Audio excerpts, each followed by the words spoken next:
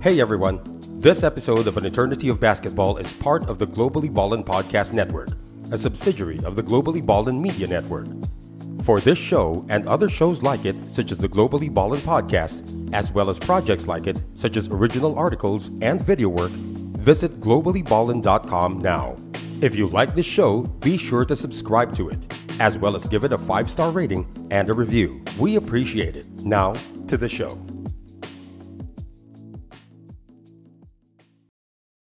You ready? Showtime. On May 3rd, summer starts with The Fall Guy. Let's do it later. Let's drink a spicy margarita. Make some bad decisions. Yes! Audiences are falling in love with the most entertaining film of the year. Fall Guy. Fall Guy? Fall guy. That's what the poster said. See Ryan Gosling and Emily Blunt in the movie critics say exists to make you happy. Trying to make it out? Nope. Because I don't either. It's not what I'm into right now. What are you into? Talking. Yeah. The Fall Guy. Only in theaters May 3rd. Rated PG-13. All right, here we go. It's another edition of An Eternity of Basketball. We're going to have episode 89 in a few minutes. But right now, we'd like to remind you that Eternity of Basketball is part of the Globally Ballin Network, another show on the network. Who the heck are we? Their latest episode, April Bernardino and Coach Kat Kimpo developing Philippine women's basketball in the WNBL. They're going to be talking about that. Catch that episode. There's also Hang Time with Denise Dinsay. That's a volleyball show. Latest guest, Maddie Madayag of Ateneo. So, panoorin niyo po yan for some volleyball talk. Of course, the Globally Ballin Network. Lots of stuff there. Check it out. All their social media on the website, articles, audio and video projects, and lots of shows, including An Eternity of Basketball. And then, Eternity of Basketball, we're on YouTube. We're on Spotify as well. So, follow us there. Subscribe to our YouTube channel. All the past episodes are there, all 88 of them. And then, of course, on Spotify, you can listen to us on the go for audio. And then, on social media, Linktree/GloballyBallin. That's the link you need for everything else. And Cuts, of course, we like to thank Cuts Apparel for our uniforms. Unfortunately, we're not wearing the uniforms today. Thanks for those shirts. Check them out on social media for your corporate and sports uniforms at Cuts Apparel PH. Also, check out their latest biking collection as well. Well, as I mentioned earlier, this is An Eternity of Basketball. We are powered by San Miguel Corporation, and this is episode 89 on this day. And, it's very special for us to have this episode today because our next guest, our guest today, is a testament of how we in AOB value each and every player who has played in the PBA. I mean, it's such an achievement. Some of us wanted to be PBA players when we were kids. We never even made it close to that. So everyone who's made it to the PBA is worth talking about it, and it's worth hearing all their stories. And our guest today, while he may not be a household name, he played 2 years in the PBA for the Cuenca-owned franchise. That's Galleon Shippers /CDCP. But of course, we're aware of all the hard work that he put in to make it to the PBA. And of course, he had a great amateur career with the Imperial Textile and then Masagana 99 in the Mikaa and the Interclub. He also was an MVP candidate in the Interclub. And the guy who beat him narrowly to become MVP is a guy that a lot of you want or are asking to be on this show as well. His teammate at PSBA, Gary Vargas. We're still searching for Gary Vargas. Where are you, Gary Vargas? We want you here. But today, our guest is a player. I wish he had the same hairstyle because it would be amazing to see him the way he looked back then. But we'll probably see some photos later on. This is Robinson Ben Obrique. He's our guest today, and let's bring him in right now. Welcome to the show, Sir Ben. Thank you very much. It's a great honor na guest ako sa inyong show. Although Salamat. I don't deserve this, but there's a lot of good players na we disagree with that, Sir Ben. Of course, you deserve this. So, di ba, may kwento ka, and we all want to hear that story. So let's get to it right away. Di ba? Okay. Sir Ben, okay. Ito yung unang tanong natin. Tell us about Roxas Oriental Mindoro. What kind of a town is it? What was it like when you were young growing up there in Roxas? Ano bang gimmick doon? What was going on back then? Roxas is a small town. It's the end from Calapan.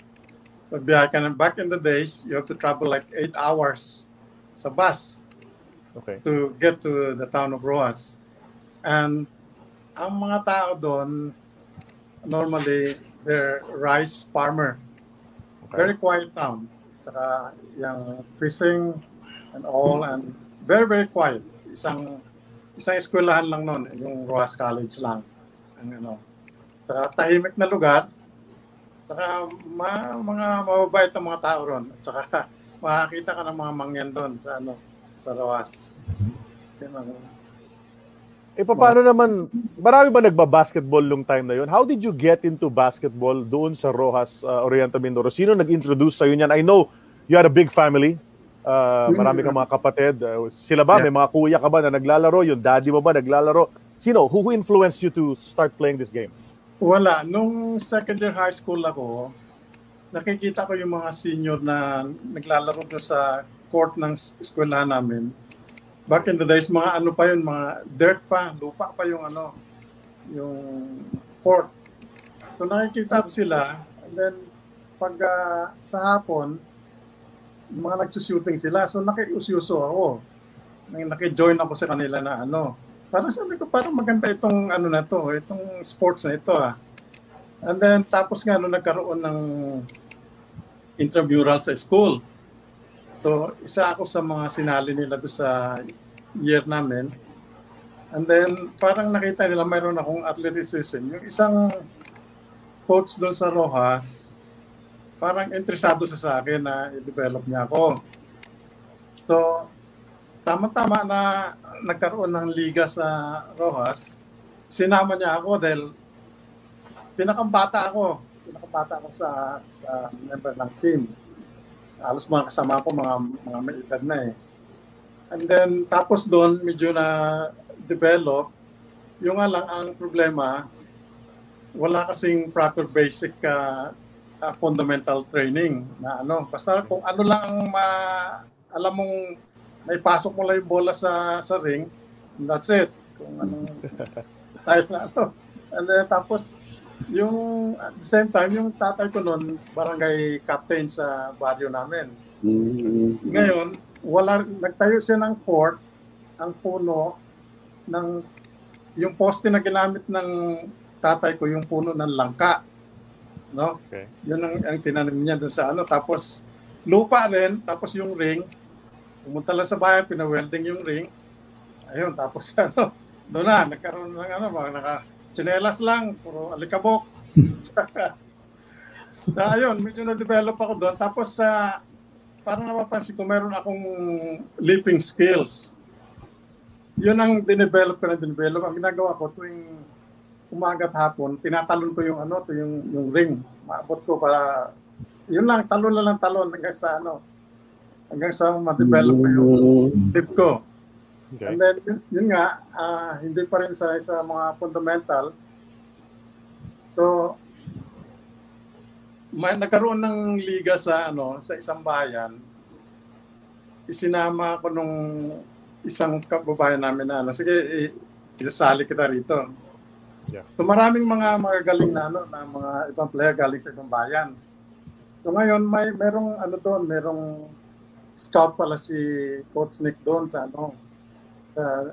paliga na yon. Coach Nick Jorge. Si Nick Jorge. So ngayon, nung nakikita nila naglalaro ako, sabi nangingibabaw daw ako sa lahat na mga players na So interesado yung talent scout ni Coach. Sabi niya, gusto mo pumunta ka sa Manila, mag-try out ka. Doon nag-umpisa yon sa yung career ko doon galing sa Rojas papunta sa Manila. Tapos nung sa Manila na ako, dalawa yung pinili kami. Yung isang host ng nagpapaliga, malaki rin siya, mga 6'1" siya. Tapos pumunta kami sa Adamson, tapos nag-try out kami.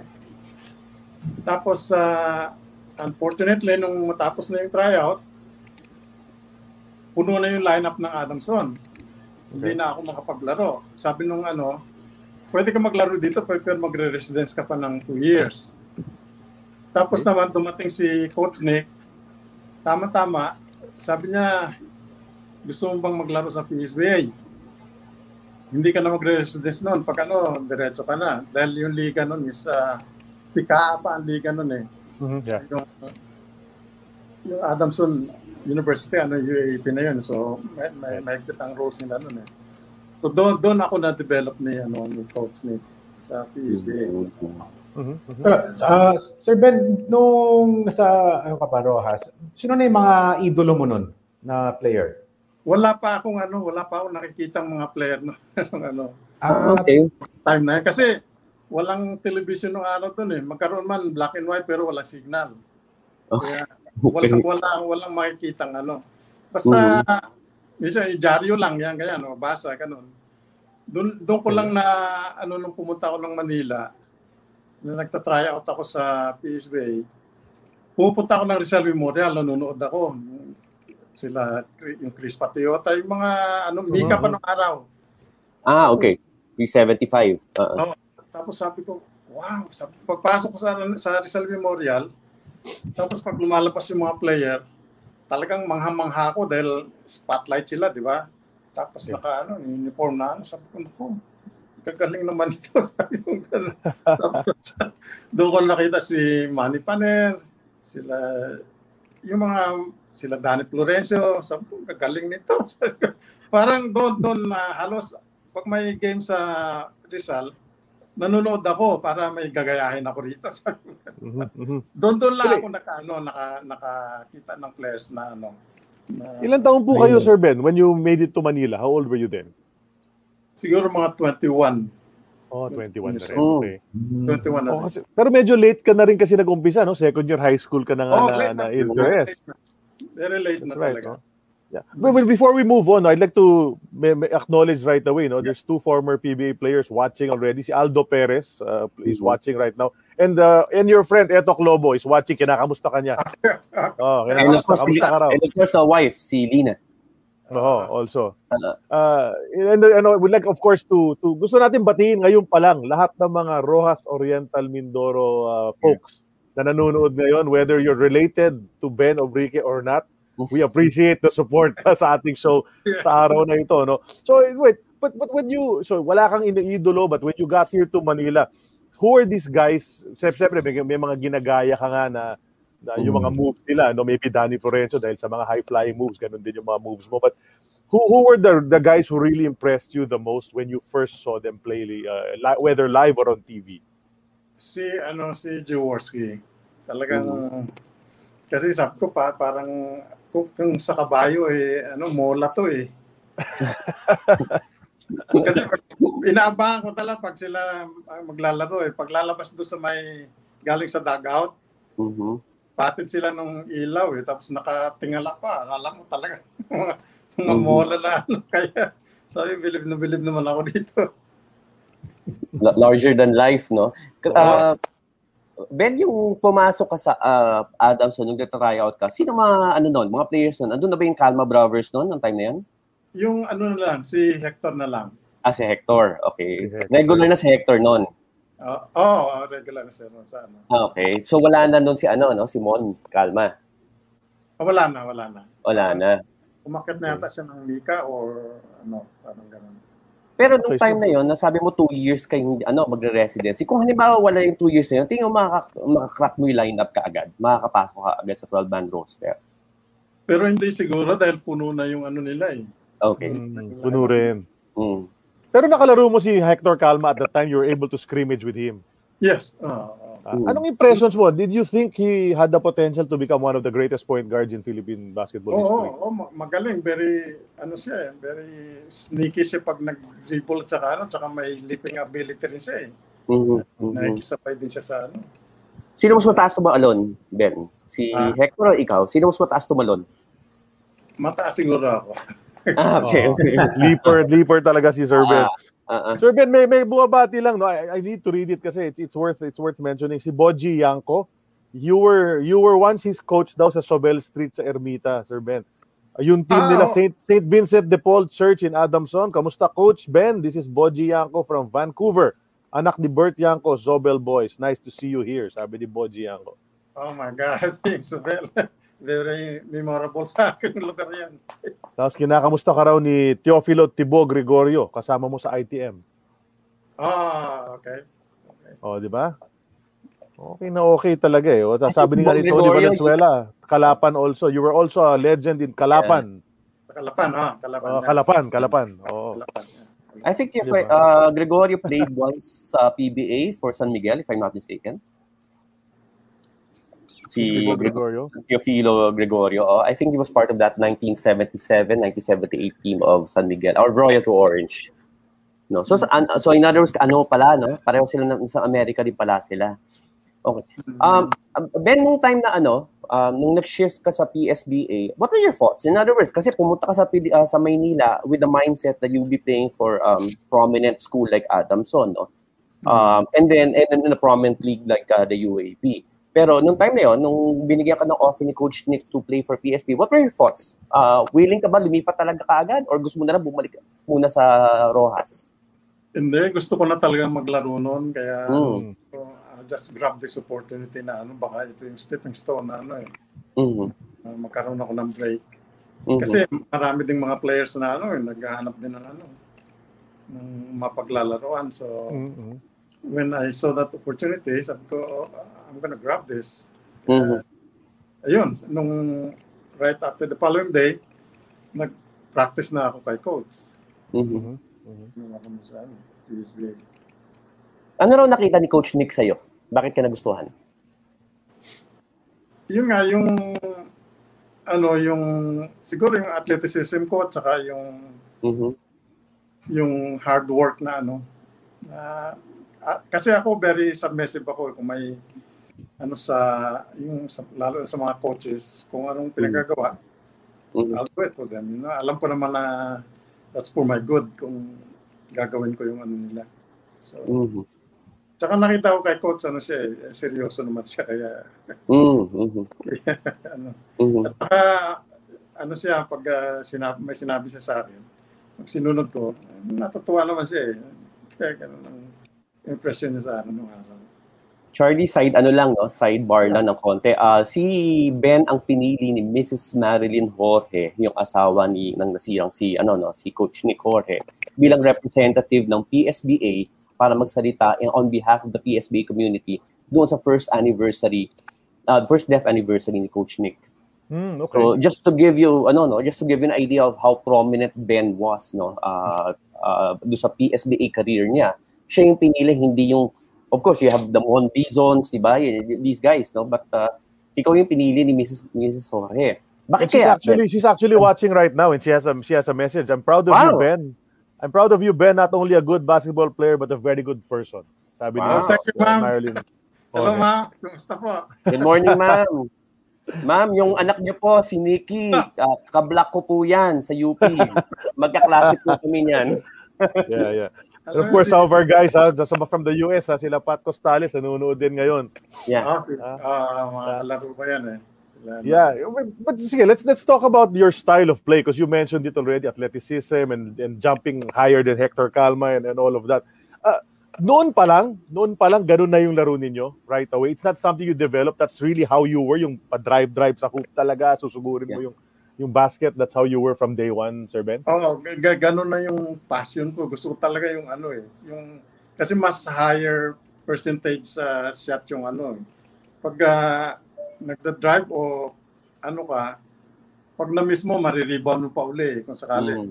At saka wala pa yung mga shooting artist nung araw. Yung, hindi kagaya ngayon na talagang pag bumitaw, harang mo na kaagad. Kaya wala pa nung araw yun Mostly pag nakahawak ka ng bola, ang tendency is the drive mo sa basket. Okay. Pero meron bang, is there a difference? Kasi may mga nagsasabi, na pag-uusapan namin in the past shows, there's a Cebu style of play. Diba? Sa Cebu kasi ganito kami, sabi ng mga Cebuano. Meron bang Mindoro style of play na nung pumunta ka sa Manila, ay iba dito sa Manila ang laro? Ganon ba? Wala ako masyadong Ang na-adapt ko na yung sa Manila na pagdating. Okay. Ano yun natin? Ay, sorry, Ben. Go on. Kasi yung sa mga Bisaya, sanay sila ng physical talaga. Yeah. Oo. Right. Na-experience mo yung mismo, no? First hand. Na-experience niyo yung first hand. Oo, kasi nung championship sa Interclub sa Cebu talagang tatanda mo yung kami ang represent yung Masagana, dala namin Yeah. championship kami, kalaban yung Mama's Love. Mhm.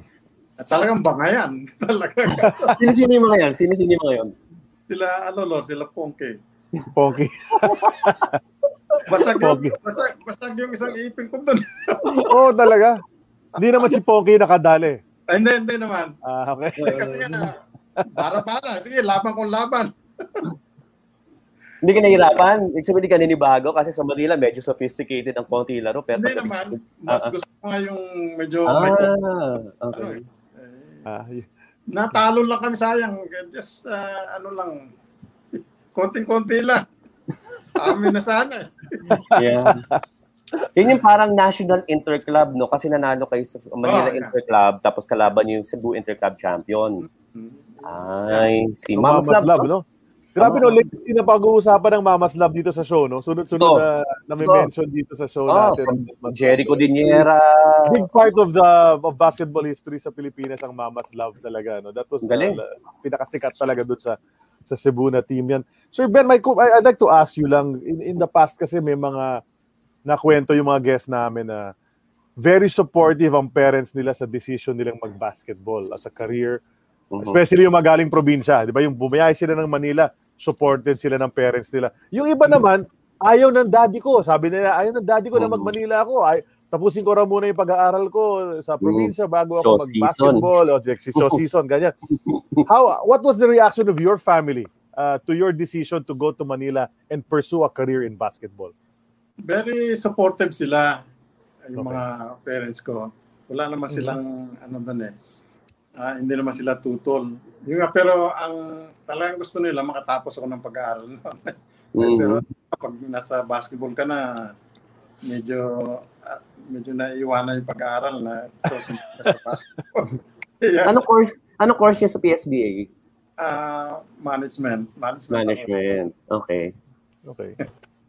So, pag-usapan natin, nabanggit mo na rin, Jay, yung PSBA nga. We have to talk about that career sa PSBA, di ba? I mean, because nga, sabi nga, you didn't end up in the UAAP, but you had a very good career in PSBA, playing for a team which may naka-PBA din, ilang kayong naka-PBA rin, and you won championships. In your first year sa PSBA, you already played for the championship, di ba? Naglaro na ako na. Pero natalo kayo? Hindi. Natalo ba kayo agad? First year ata talo kami. Yun na nga. Yun. Tell us about it. Anong nangyari? Yeah. Ba't natalo? Kasi bagong pa lang yung team eh. Bagong buo pa lang. Hindi pa masyadong Tapos, yung pagkatapos ng season na yun, tuloy-tuloy na yun. Amin na lahat yung Pero nandun na lahat. Nung unang year mo, nandun na yung iba? Sila Mondison, sila andun Gary. Andun. Si Gary late na. Mga after a year pa. Dumating si Gary.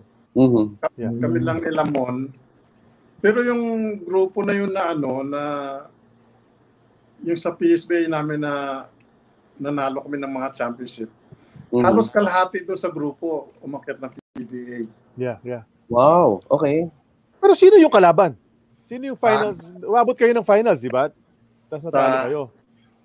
Sa PSBA, doon sa Muka na, PICA, tapos nakakalaban namin yung PMI noon eh. PMI, Philippine Maritime Institute.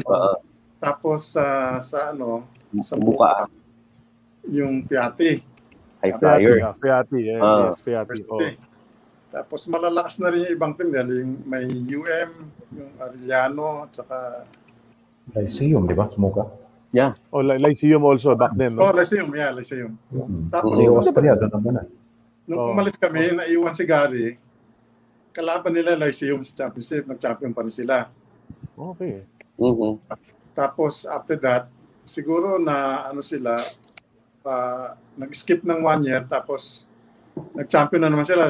That was the time when sila Jojo Villapando na. Yeah.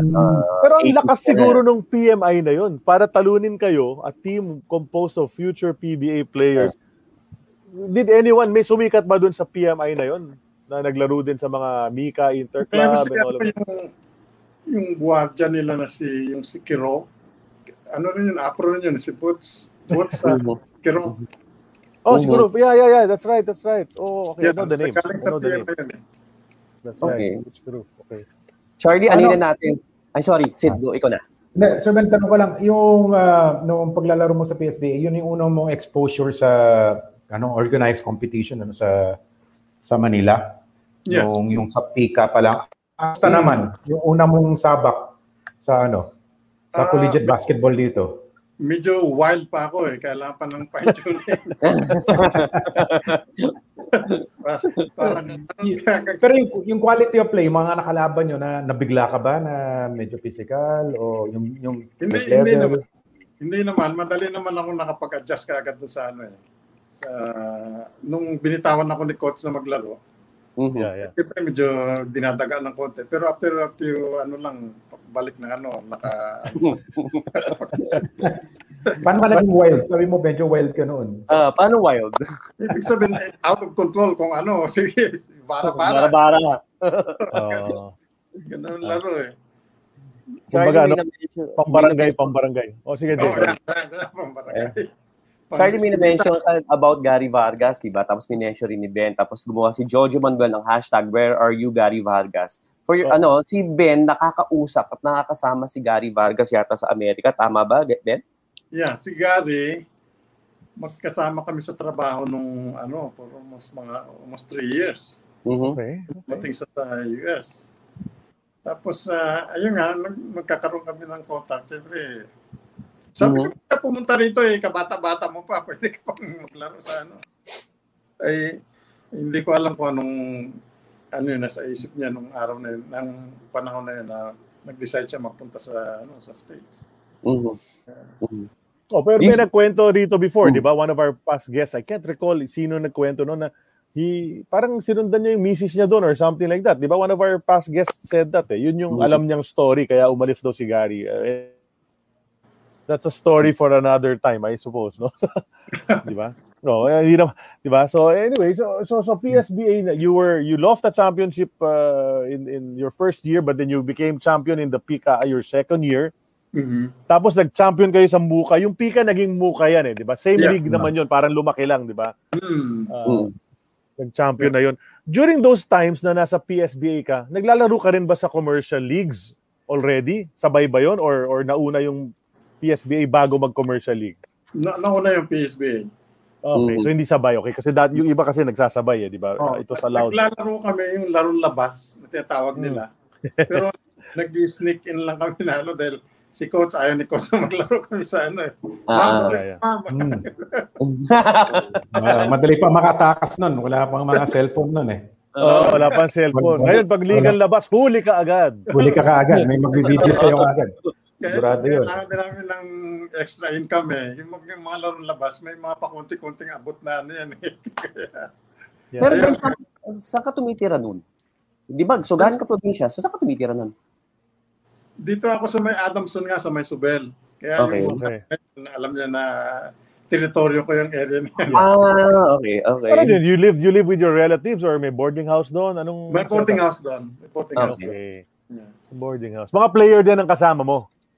Hindi, mga estudyante. Okay. Sige. At yun, subsidized sa school? Subsidized na school yun? Hindi. Sa yun. Wow. Okay. Wala, hindi pa uso ng ang mga ganong incentives. Yeah. You have to be your own. Yeah. Pinaalala sa atin ni Tony Valenzuela si Jack Hakutin yung nagkwento. Yung tukol kay Gary Vargas. Maganda raw kasi yung asawa kaya sinundan agad sa US. Despite a good future, big future in the PBA. Tama. Sir Tony, as usual. Salamat. Na naman doon. So, during that time, Sir Ben, ano yung pwesto mo? Pag pinapasok ka as a player, if you were to do it by today's terminology, ano ka ba? Dos ka ba? Tres ka ba? Anong position mo? Sa dos at saka sa tres lang. So swingman, 2-3. Kasi hindi naman ako masyado sa ball handling kaya... Yeah. Starter ka kaagad, Ben? Starter ka kaagad? Or off the bench ka muna? Sa PSBA. Sa PSBA? Yeah, off the bench muna ako. Then after a year, then naging starter na ako. Okay, nung nag-champion kayo. Top scorer ka na nun. So, nado-dominate ko na yung scoring ng araw. Pero yung mga score ko, sariling kayod ko yun. Oo. Karamihan doon. Okay. Tapos sa loob ba, no? For your height, hindi ka naman ganun katangkad. Ano bang height ninyo, sir? Mga Mga 5'11 lang. 5'11", no? Not even 6 feet. Yeah. Di ba? oo. Tapos sa loob kayo pumapasok, di ba? During those days, di ba? Ang lalaki ng mga kalaban nyo, obviously, the other teams, mga sentro, mga 6'4", 6'5" na siguro na rin nung panahon na yun, di ba? Oo. Mhm. Kasi yung sa ITM noon, sentro namin si Mamaril eh. Oo. Yun. Si Mama. Mamaya. Oh, maraming kwento yan. Si Gil Cortez nanonood din ngayon. I'm sure you know si Coach Gil Cortez is watching right now. Hello, good morning, Coach Good Gil. morning. Mga idol ko yun nung araw eh. Yota. Yeah. Morning, Coach Hill. Yung kanyang team na Bali Pure is Oo nga, si volleyball involved. sa PVL. Sa Involved PVL. sa volleyball ngayon si Coach. Kasama niya si Noel ngayon. Oh, that's right, no? Doon sa volleyball tournament. At that time, Sir Ben, no, syempre, we talked about your style of play, puro yung mga saksak nga and then the driving layups or reverses underneath. But you started developing a jump shot as well. I guess by necessity, no? Kailangan medyo kahit paano may jump shot ka, di ba? Oo, kailangan kasi. Kailangan talaga may Yun nga kasi kung may maganda akong yung basic fundamentals, siguro mas marami akong magagawa na Yeah. Kulang talaga sa Mas maaga sana. Yeah. Anong range ninyo? Kasi wala pang 3-point shot no mga panahon na yun. Pero tingin mo kung may 3-point line, kaya? Kaya mo kaya naman. Nice. Okay. Kasi nung araw sa team merong tinatawag na lisensyado na titira lang. Yeah. Kung hindi ka lisensyado, huwag ka tumira. Lisensyado ka sigurado, di ba? May license ka, professional license yun sa'yo. Di ba? No? Hindi kasi hindi ma-imagine ng mga fans today, the basketball fans today cannot even imagine a world without a 3-point line. Exactly. Wala pa nung araw Wala 3-point nung araw. Kaya... ngayon, puro 3 points eh. Down by 2 seconds to go, titira ng 3. Gusto panalo agad. Di ba? Ganoon. Diba? Sila June pa palang gumagawa dati noon, at saka si Bochok de Los Santos. Siguro pinakamagaling noon pag nagkaroon na ng 3-point si Jimmy Mariano. Ayan, isa pa yan. Oo, sa flanks, no? Before his time, no? Way before his time. Yun, sa kanya yung na yun. Pag pumit, layo eh. The stretch 4. That's right. Okay. Well, nowadays, speaking of PSBA, yung pinakasikat na PSBA ngayon, no, nasa PBA si Vic Manuel, di ba? Oh, yeah. Yun yung player na taga Pasba, as they call it, Pasba, na nasa PBA. Nakita mo naman maglaro, sir, si Vic Manuel? Hindi ko na inabutan. Yun. He's very good. He's playing today. You can watch him later sa TV. Maglalaro ang kanyang team, yung Phoenix Fuel Masters. Si Pingris, yes, nag-PSBA saglit also. Yeah. Okay. Nag-retire na rin si Mark. Kaka-retire lang ni Mark Pingris. Okay, so how did your career in the commercial leagues begin? Paano ka naman na recruit nung ITM, which is your first team in the amateur league? Ganito yung kwento nung si coach nagpunta sa US para mag-seminar sa coaching. Kami lang na naiwan, muka uli yun eh. Tapos si Coach Guerrero ang umawak sa amin. Nag-champion kami. Tapos pagbalik niya, magko-coach siya ng San Miguel. Okay. So ngayon, nakapackage na ako doon sa dadalhin niya eh. 4 yata kami. Si Mondison, ako, si Matias, saka yung Santos. 4 kami. So nag-practice na kami. Tapos yung malapit na yung tournament ng Mika, nag-decide si Ning Ramos na kumain ng mga players sa Bisaya. San Miguel Connection. Sila Ramas, marami sila eh. So, walang choice si coach. Isa lang ang pinayagan ni Ning Ramos na dadalhin niya. So, si Mondison lang ang binitbit ni coach. Okay. So, tapos, kami, libre kami. Ang ginawa nung nilagay ako sa pool ng mga players. So, para yung mga dating wala pang mga lineup ng mga Mika teams, pwede silang pumili doon. So, tawagan ako ng ITM. Doon nag-umpisa na sabi niya, sige mag-report ka sa ITM para sa Mika. Doon nag-umpisa yung Sino tumawag sa inyo, Ben? Si Marquesias, yung coach. Okay. Marquesias, Yung matanda. Yung matanda Marquesias. Okay. And ITM was like a Final Four contending team nung time na yun, no? Lagi na sa semifinals yan dati, no?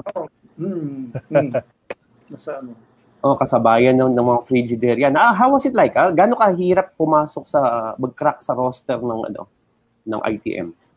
Hindi naman ako nahirapan kasi nung nag-practice ako, ang sentro nga nila sila, Mamaril at saka sila, si Bebeng Martinez, malalaki yung mga nila, tapos mga Mapawa. Ang scrimmage, sabi ni Marquez, sige, maglaro ka ng Yung tatlong malalaki na yun, nakukunan ko ng bola sa gitna. Tapos, natitirahan ko sa ilalim. Sabi nung titinigil ni Jess Orpilla yung practice. Kuminto siya. Sabi, ano nangyayari sa inyo? Tatlo kayo dyan, kinukunan kayo yung bola, tapos susubuan pa kayo sa ilalim. ang nila. So, nakapag-adjust kagad ako. Sabi ko, okay to. Kayang-kaya ko pala itong mga quality ng mga players na. Yeah. Si Mama yung isa, no? Tsaka si Monico Martinez, no? Oo, laki. Tapos, isang 6'6", isang 6'5". Oo, nagugulat sa pag-drive ako sa ilalim kasi hindi nila alam kung saan ilalagay eh. Kung saan. Nagre-reverse stream ba? Tapos yung nga si Jess, yung nagpapatakbo ng practice, parang na-upset siya. Sabi niya, bakit nakakatira yan eh, yung lalaki niya kasi. Ayun. Yeah. Tapos medyo nagkaroon ng tiwala si Marquesias sa akin. Although yung first game ko sa bench muna ako. Tapos inunti-unti niya. Kapag nag-develop yung game, dinatagdagan niya yung playing time ko hanggang sa ayun. Okay. So nung nasa PSB ka, babad na babad ka. Then now you're starting to get more playing time sa ITM. When you were in PSB, meron bang ikaw ba yung team captain? Kasi very important dati yung team captain na yan eh. Hindi ko na pinapilan yan eh. Pinamigay ko rin sa kanilang Marami kasi senior sa akin na Okay. Kasi nung araw, ino-honor nila yung senior na maging captain. Okay. Pero very ka ba? Are you the type of player to yung vocal? Parang, you'll talk to your teammates, maingay ka ba? You'll call them together? Gano'n? Or parang diskarte na lang? Parang more through actions than words? Diskarte na lang. Kasi si Coach Nick, pag niya, ini-emphasize niya, pag naglaro kayo, sabi niya, pag nasa loob kayo, mag-usap-usap kayo. Okay. So, gano'n ang style namin. So, kung lalo na sa depensa, pag sinabi ko, mag-usap-usap kayo, tulong, ganyan. Gano'n ang ginagawa namin sa PSB nung araw. Okay. So, sino ba aside sige Jay, you were gonna say? Hindi, si Sid ba? Si Sid. Tanong ko lang, Sir Ben, nung nakadating ka naman na sa Mika, kasikatan ng Mika noon, mga late 70s, yung competition was really tough. Sino yung mga nakalaban mo na na magagaling, na medyo nahirapan ka? Hindi ba, yung game namin sa Ico, kasi malakas ang lineup nun malaki. Yeah. Lagi nababanggit ang Ico isa pa yun. Tapos, maganda naman nung nagkataon nun, ang kabantayan ko, ang pinasok ko nung Coach Marquesias, ang kabantayan ko si Jimmy Mananzala. Of course. Okay. Sabi ko, mukhang intimidated pa ako dahil sabi ko, star ng U ito eh. Tapos nung nagbabantayan lang kami, sabi ko mukhang malambot. Kaya ko yan.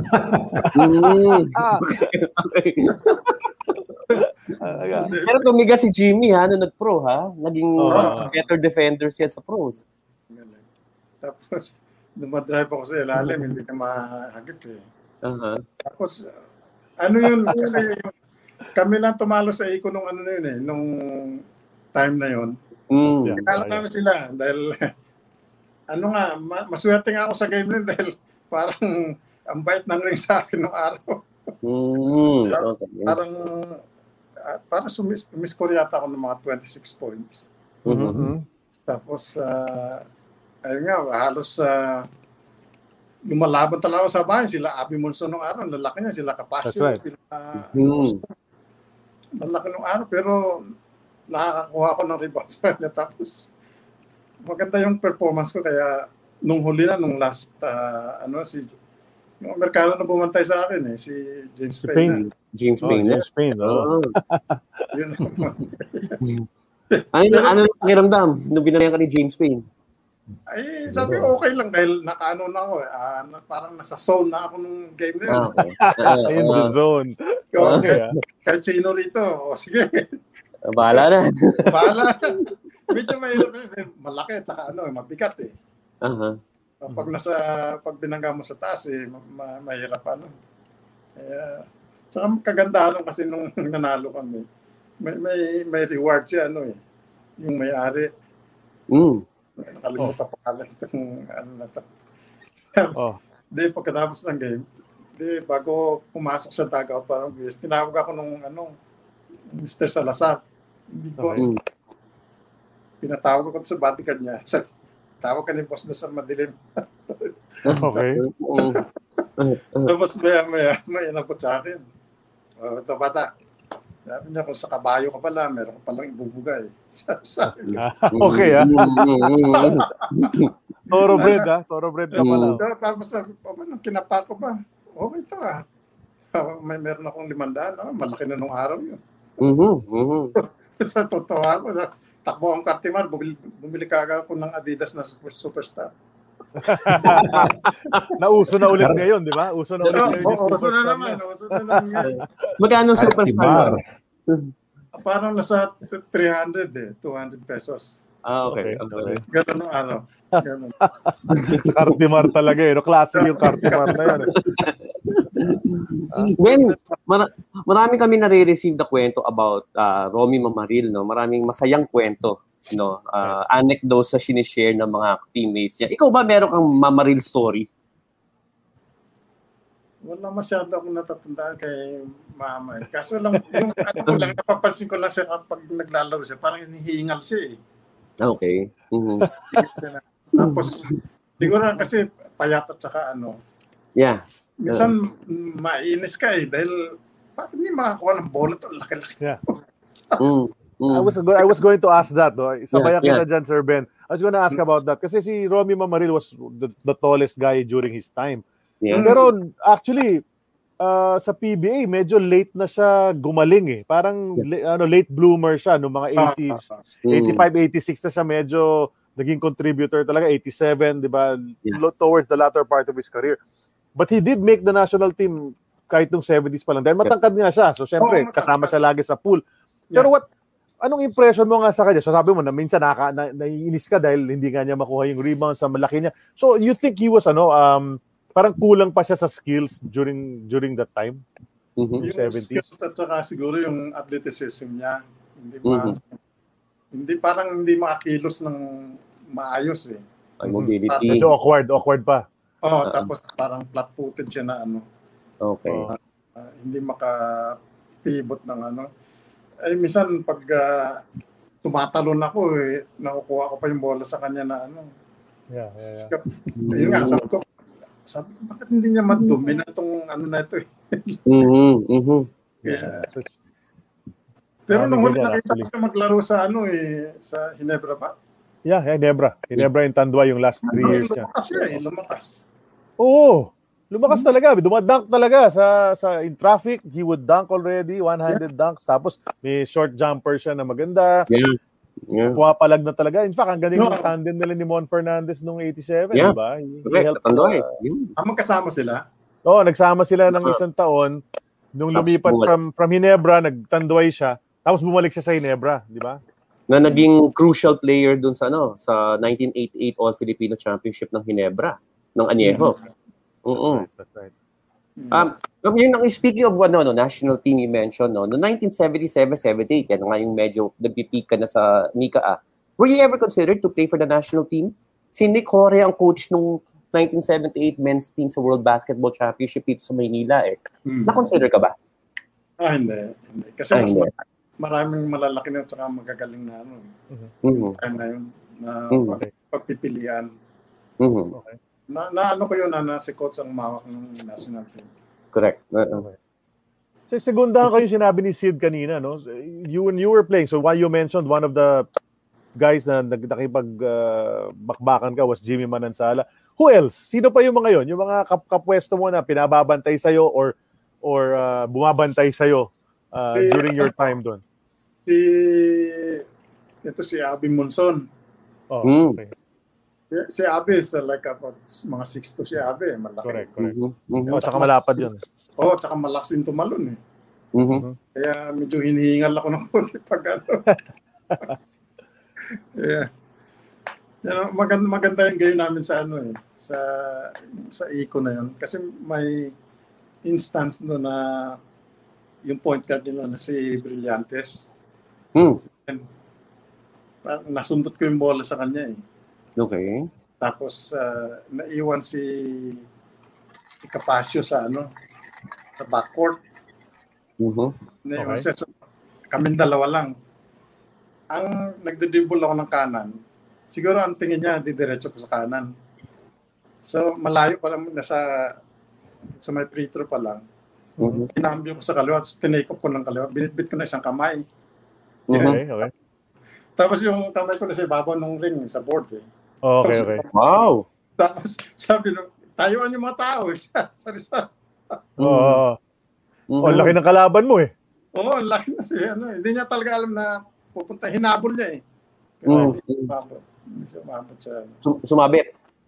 Ay, hindi naman sumabit, pero ang tingin ko kasi nasa taas ako, humihinga ako sa taas Ginagawa ko. Masarap na pakiramdam. Pero na-foul ka ba niya? Hindi naman. Walang hindi bonus, walang 3-point play, gano'n. Kaya nagulat lahat ng tao tayuan yung pati yung mga manager ko, mga nanonood Sarap sana kung may footage tayo, no, Jay? Nung mga games wala tayong mga mga clip. Baka nasa PTV4 yan. Lumipas siya sa paano yan? From ITM, nag-interclub ka? Ano nangyari? Kasi nawala yung Mika uli. Na-disband. Yung ITM team. Okay, nga pala. Hindi, yung buong Mika, wala na yun Nawala. Okay. Tapos naging interclub. Okay. So, 1978? 9? 78? Somewhere there. 77 siguro. Okay. Hindi, tinawagan na naman ako ni Coach. Bata, laro ka na naman sa dito tayo sa Masagana. Sige Coach, sama sa inyo. Ayun, nagkapangalan uli kami. Saan? Wala nang isip-isip Pag nung hinaya ka pumunta Masagana, game na. Basta kay Coach. Tiwala. Okay. Ang dami talaga hinawakan na team si Coach Nicore, na legendary teams. Yeah. Mas Masagana, hinawakan din pala niya, Oo. That's right. Nag-San Miguel din yata yan, Sid, sa Mika. Si Coach. Nag-coach ng isang one season lang yata or something.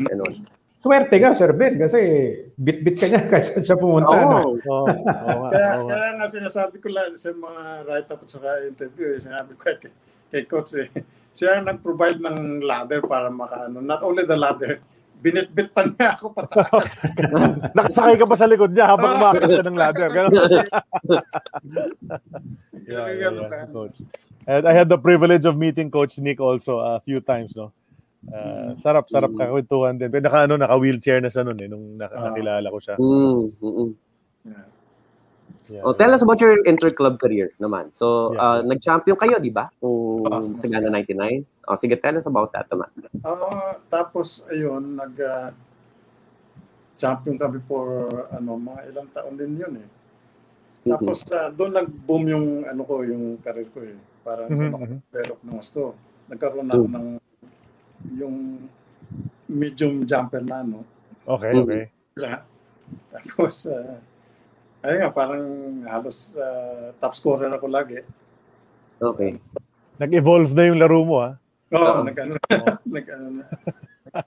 Sino teammates yun noon sa Masagana? Yeah. Kasi alam, Masagana, when you talk about Masagana, medyo star-studded talaga yan. Yeah. Isa pa yan. Nakasama ko si Leo Austria. Okay. Wow. Tapos sila, yung si Joey Campo, yung sa Tepe. Sila Francisco. Naglaro din ako yan. Joven Francisco. Tefelin. Tapos, sino po ba yung ibang namin? Sila Matias, tsaka sila... Si Coach Leo Austria, are you still in touch with him? You know that he's still very active. He's one of the top coaches now sa PBA. Oo nga, nasusundan ko. Pero hindi, wala kaming communication. Wala. Okay, hindi kayo nagkikita. Kahit nasa Maynila ka na. Okay.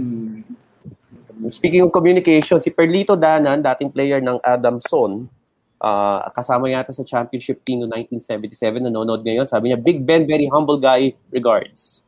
At saka syempre si Manboy Quizon. Si Manboy Quizon, yung barkada rin yata ni Abby King to na naka-base sa US. Laging ang kasama, regular viewer natin yan. So, So, Seth Manboy, hello. Ganyan. Nangangamusta yung mga tao. Pero, okay, but sa Masagana, well, okay, si Leo Austria was one of your point guards at the time, no? In the team. Yun. Tatanong ko rin naman, did you think that Leo Austria was going to end up eventually as a national team player, a coach, and then until now, nagko-coach? Yeah. Diba? Meron bang potential? Hindi ko na-expect na magko-coach siya. Pero doon sa, yung mararating niya, because the way he works, yung yung attitude niya sa practice at saka sa game, sabi ko malayo mararating nito. Dahil talagang porsigido siya Pag nagpa-practice kayo, pagkatapos ng practice namin, may extra hours pa siya na siya lang mag-isa Okay. Isa pang matough tumalon yun kasi volleyball player dati yun. Lipad din yun Lipad din si Leo Nakwento rin niya sa amin yun, di ba? Okay. Masagana 99 championships, no? You won championships with them. Sino mga kalaban naman doon sa Interclub? Who were the guys that you kasi kung sa Mika si Iko, sino naman sa Interclub? Sa Interclub marami kasi noon ang doon yung kagaya ng Suma Kumagay. Yun, Suma Kumagay. Yun, sister team ng Apcor. Yung sister team. Hindi ko matanda yung Sunrise Growers, Tapos, ano pa ba ibang team? Maraming. ANW yata, di ba? Meron pa doon? Yeah. ANW ba? ANW. Mga bilyar, ganun. Kasama ba yun doon? Hindi. Pareho yata yung ANW tsaka yun din yun. Yun din yun. Okay. Tapos yung Liton yata, may Liton pa yata team na dati, if I remember it right. Yeah. Sino mga rivals mo na parang excited yung mga tao makita yung matchup ni Ben Obrique versus sino yung Wala naman. Kung sino lang matapat Sige. kahit 6'5", no? Katulad ni Eli Capasio. Pero si Gary Vargas sa Suma Kumagay noon. Nasa Suma noon. Okay. Magkasama muna kami sa sa Masagana. Okay. Nagmasagana rin si Gary. Sama kami. Okay. Tapos potentially kasi maglalaro siya ng Apcor Pero nilagay muna siya doon sa Suma Kumagay. Okay. Doon sa ng sister company ng Apcor. Kaya doon siya halos magkalabang kami. Nag-battle kayo for the MVP award, is that right? Kayong dalawa ni Gary Vargas. Sige nga, kwento mo. Oo nga, ano nangyari doon? Paano kanya tinalo for that? Kasi siya yung nanalo ng MVP, di ba? Hindi, kasi mas magaling siya talaga sa akin Kaya gano'n. Ganun. Okay. Magaling talaga siya Parehong high flyer, no? Oo, taas din tumalo nun. Grabe jump shot nun. Thing of beauty yung jump shot nun. Ang ordinary jump shot nun, hindi mo masupal pass. That's right. Ang hirap sabayan. Ang hirap sabayan yun. Pero kayo ng champion. kayo nag-champion naghahati kayo? Kayo muna tapos sila? Una muna kami tapos sila. Okay. Tapos, okay. Pero yung MVP race, nung naglaban kayo sa MVP, yun yung time na natalo kayo? Yun yung time na nalo kayo? Natalo kami nun. Natalo kayo nun. Okay. Okay. Alright. After that nga, kami ang nag-representative ng doon sa National Interclub na ginawa sa Cebu. Okay. So yung kay Ponky Alolor nga, yung Mama's Love na sinasabi ninyo. So this entire time na nasa Masagana, kasi coach yung coach ninyo doon. Si Coach Nick. Okay. Okay, swerte talaga na Coach Nick was there the entire time. But was there ever a chance na may ibang team kang sinalihan? Let's say, baka yung Suma Kumaga, hindi ka rin ba ni-recruit? Hindi ka ba pinapirate ng ibang mga team? Nag-practice na kami doon sa dati papunta kaming Apcor. Sabi, kasi nung umalis nga si coach noon, sa Masagana kami. Si Director Panganiban, rin kasi siya nasa BPI siya, tapos nagpa-part-time coach si Valenzuela doon dati. Okay. So, siya ang coach ng Apcor at saka Suma, di ba? Suma Kumagay. So, pinapunta kami ni Turo doon sa Suma na Kumagay mag-practice. Kami dalawa ni Matias. Romy Matias, correct. Tapos, kaso lang, parang ayaw ni Romy na hindi komportable. Sabi niya, huwag na tayo tumuloy. Okay. Dito lang tayo sa Masagana. Ayun, nag-stay na lang kami doon sa Masagana nga ba maglaro sa Masagana? How was the salary? Yeah. Were there perks, benefits? How was it during that time? Kasi kung ikukumpara mo doon sa ibang team ng araw, mas komportable doon sa Masagana kasi meron partners.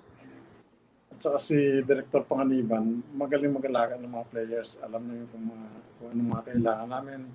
So pinagawa kami ng quarters doon sa sa Department of Agriculture. Sa Elliptical?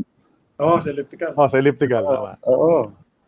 Tagal rin ni Sir Ding doon Oo nga, no? Talagang Ding Panganiban Masagana 99. Talagang magkadikit That's right. Magkaan talaga yun. Tapos, medyo maliit lang sweldo pero okay lang. Kaya kung ganong sitwasyon na nung araw, okay lang sa amin.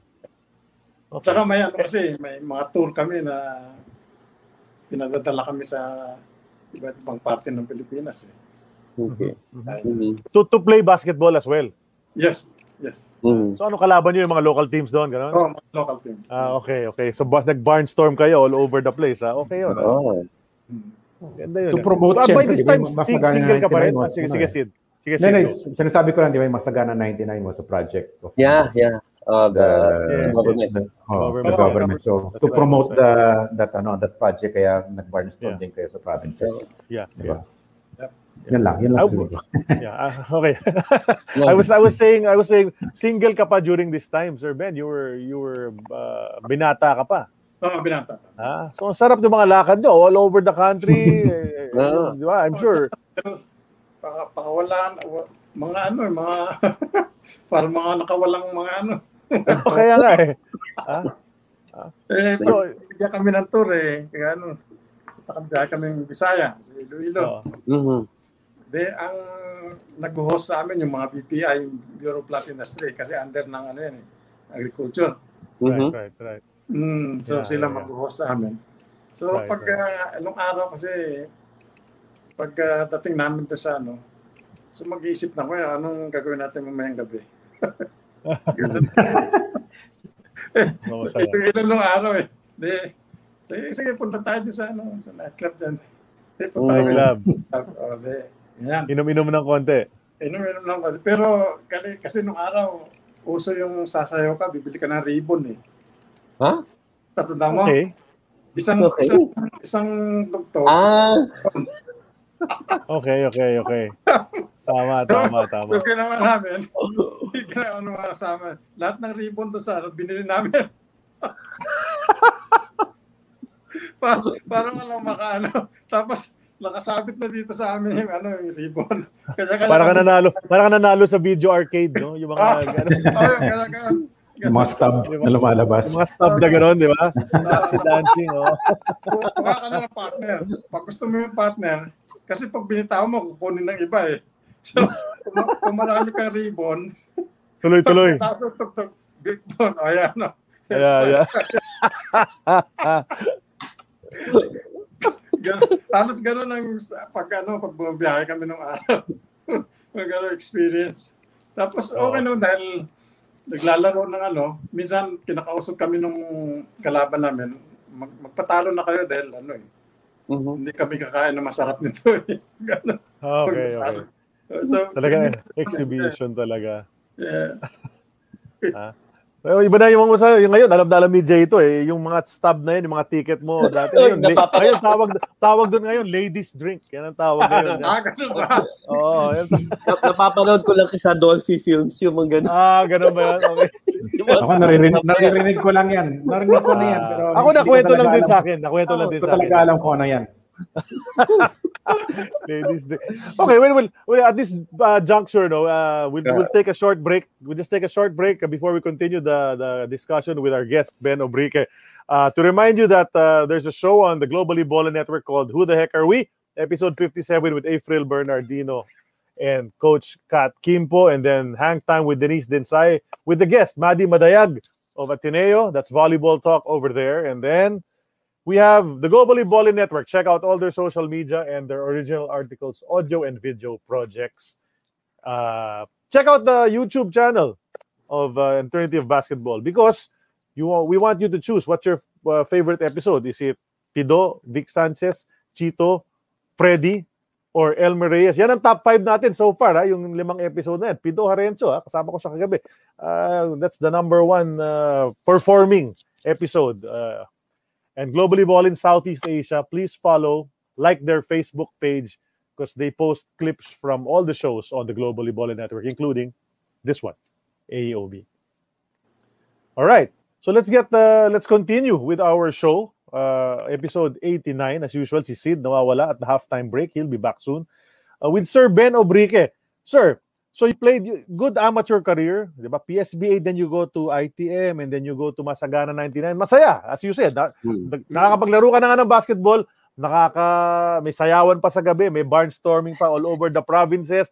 So I'm saya ng samahan yan. There's a nice fraternity among basketball players, fellowship and all of that. When did you decide it's time to go to the PBA? Mm-hmm. Yun ang yung nasa Masagana ako. Sabi ko parang hinog na siguro ako. Pwede na siguro eh. Inisip ko yun na Kaya, tama-tama nung nag-coach si coach sa CDCP, may isang open spot para para sa lineup, para makompleto. Okay. So, kinausap ko si ma'am. Okay. Sabi ko, ma'am, pwede ba akong ako na lang dyan sa last spot na yan kung pwede. Ay, buti naman, pinangayon na naman ni Ma'am Hori. Kaya, doon, kasi, parang naramdaman ko na, mukhang yung injury is coming eh. Parang gano'n eh. Okay. Siguro sa style of play mo rin kasi, no? Dahil puro... Pero bakit kay Ma'am? Bakit hindi kay Coach?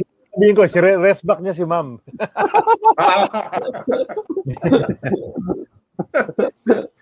si Ma'am dapat kausapin mo, Ma'am. Pero last spot, no? Imagine, so that means a lot, no?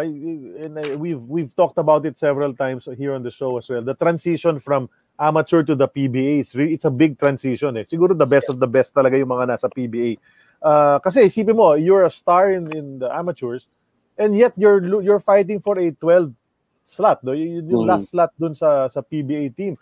Was it a big jump talaga? I mean, iba talaga yung talent sa PBA? Iba talaga eh. Iba, ma-consider ka lang na PBA ka, napakalaking karangalan na yung ba. Yeah. At saka isa pa kasi, sa buong Oriental Mindoro, historically, ako lang nakasampa sa... Wow. Yeah. I was going to ask that also. May mga nauna ba or nakasabayan mo na taga Mindoro eh. Apparently, it's ikaw lang talaga. Later on, si Nelson Asaitono. Saitono. Yeah. Mm-hmm. So CDCP, okay. Well, we have a bunch of photos that Sid prepared. No? We'll show you some photos. So let's reminisce together. Aaron, can we start? Let's show the first photo and then let's see what this is about. This is a PSBA photo, Sir Ben. Yan sa college yun eh. Nag-champion kami. Aling year ito? 70? I think mga 77 siguro, 78. 77 yata eh. 77. Yeah. Yung mga batang nandyan, mga mama na rin ngayon.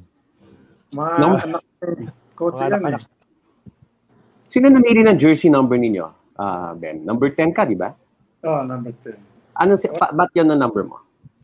Wala namang kung sino may gusto ng number na So wala kang, because etong player na to, number 10 sa NBA, for example, gano'n. Wala. Okay. Wala. Okay.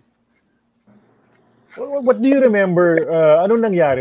Pag nag-champion ka yung nag-champion kayo sa PSBA, paano yung, may parang reward ba that you get? Parang from the school, maybe some allowance, or was there a party, a big party for the school para i-celebrate yung championship nyo? Parang may ganun ba? May fanfare ba yun? Or wala lang? Parang, thank you, congratulations, tapos na. Dinner lang. Pa-dinner lang. Sa anong araw kasi, smorgasbord eh. Smorgasbord, okay. Yeah. Yung buffet yun, di ba? Yeah.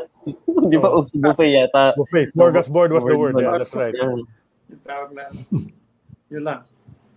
So nandun yung school president, yung gano'n, yung mga dean. Yung dean, yeah. And this picture was taken in school? Nasa Rizal Memorial yan, sa likod. Sa Rizal to. Sa Rizal, doon sa mga hallway, okay. Okay.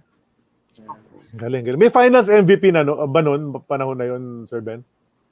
Ang naging MVP noon si Mon Dizon. Okay. Dizon, okay. Yung point guard namin na. Yeah. Okay, alright. Amazing. Ito may picture, may mga creases na. Oo nga eh.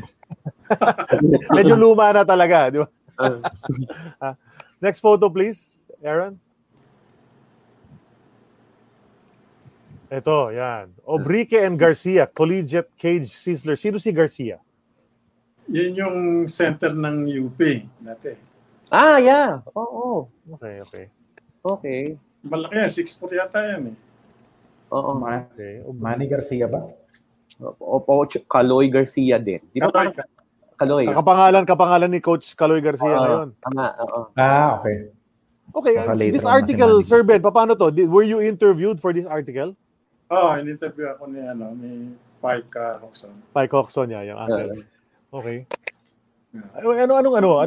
Why did he write about you? What was the reason? Is it because you were the top scorer of your team? You were an MVP candidate? Anong parang background dito? Yun yung isang yung being a top scorer. Yun ang kasi halos nasa akin yung score ng yung time na yan.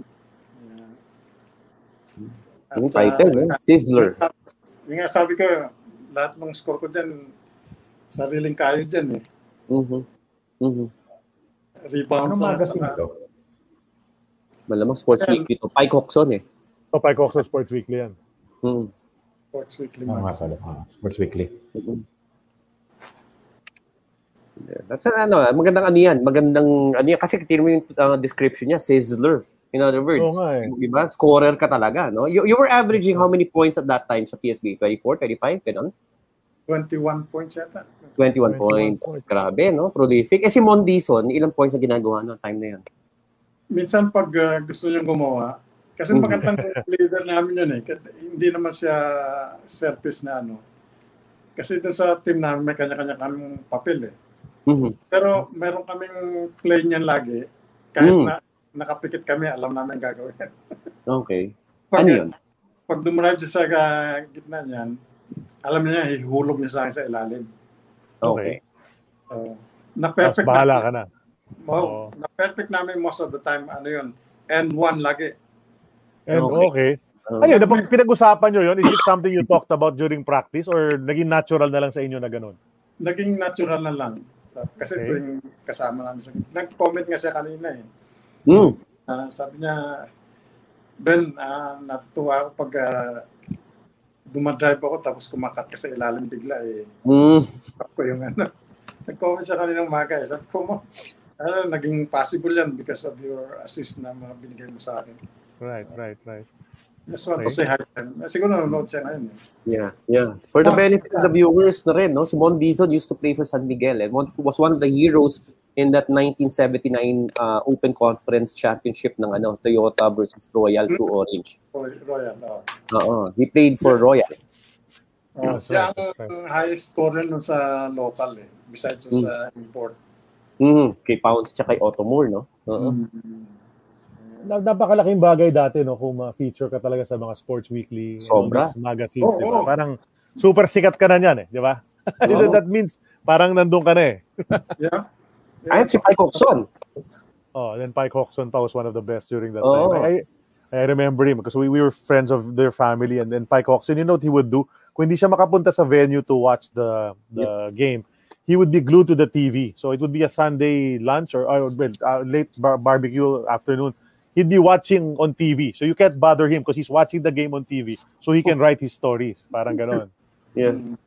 You'll see the late Pike Hawkson. Very prolific writer. Yeah. Next photo, please, Aaron. Yan ang sinasabi ko. Nagpa-picture talaga. Diba? Pag from the back, nanood ka pa, pasok ka sa venue, nakita mo yung bench ng CDCP or whatever, ITM, nasa likod ka ng bench, sabi mo, may import sila.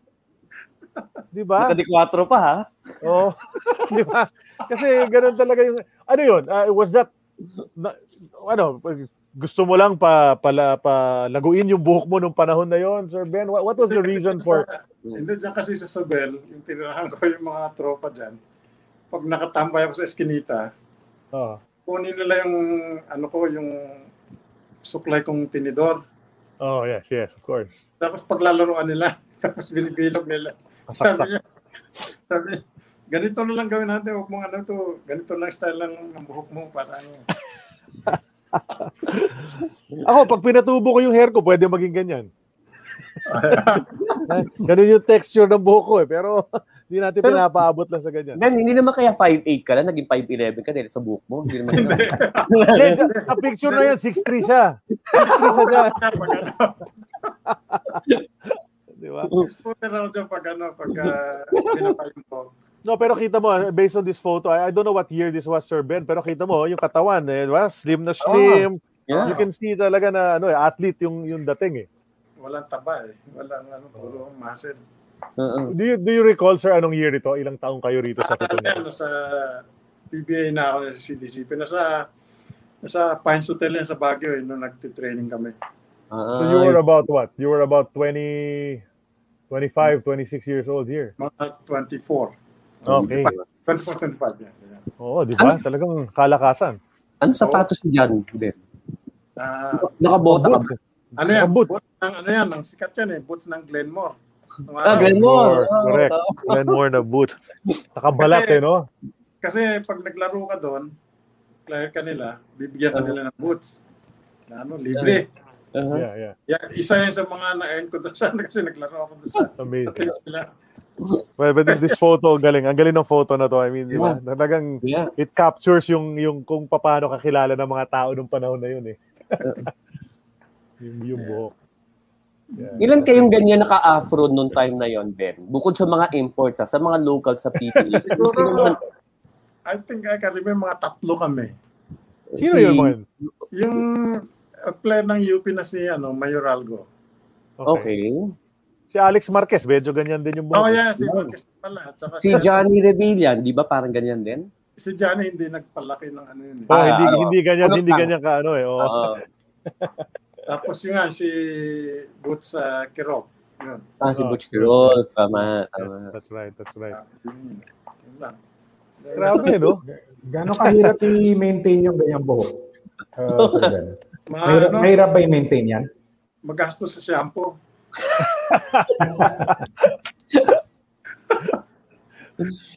Si Ben, nagpapagupit ako kada uwian sa Pilipinas. Nagpapagupit yan. Yung unang agenda niya, nagpapagupit sa barbero niya sa Ermita, sa UN Avenue. Area na yan, oh. Hanggang ngayon may alaga siyang barbero doon. Okay, next photo, Aaron. I love this photo, but let's check it out. Danny Torrencio. Sa ano yata, sa PSB pa rin to, no? PSB. That's right. Parang laki ng bola sa photo na yun. Okay. Sa angle lang, sa angle. Diba? Tapos parang taasan talon eh, no? Do you have a most memorable game?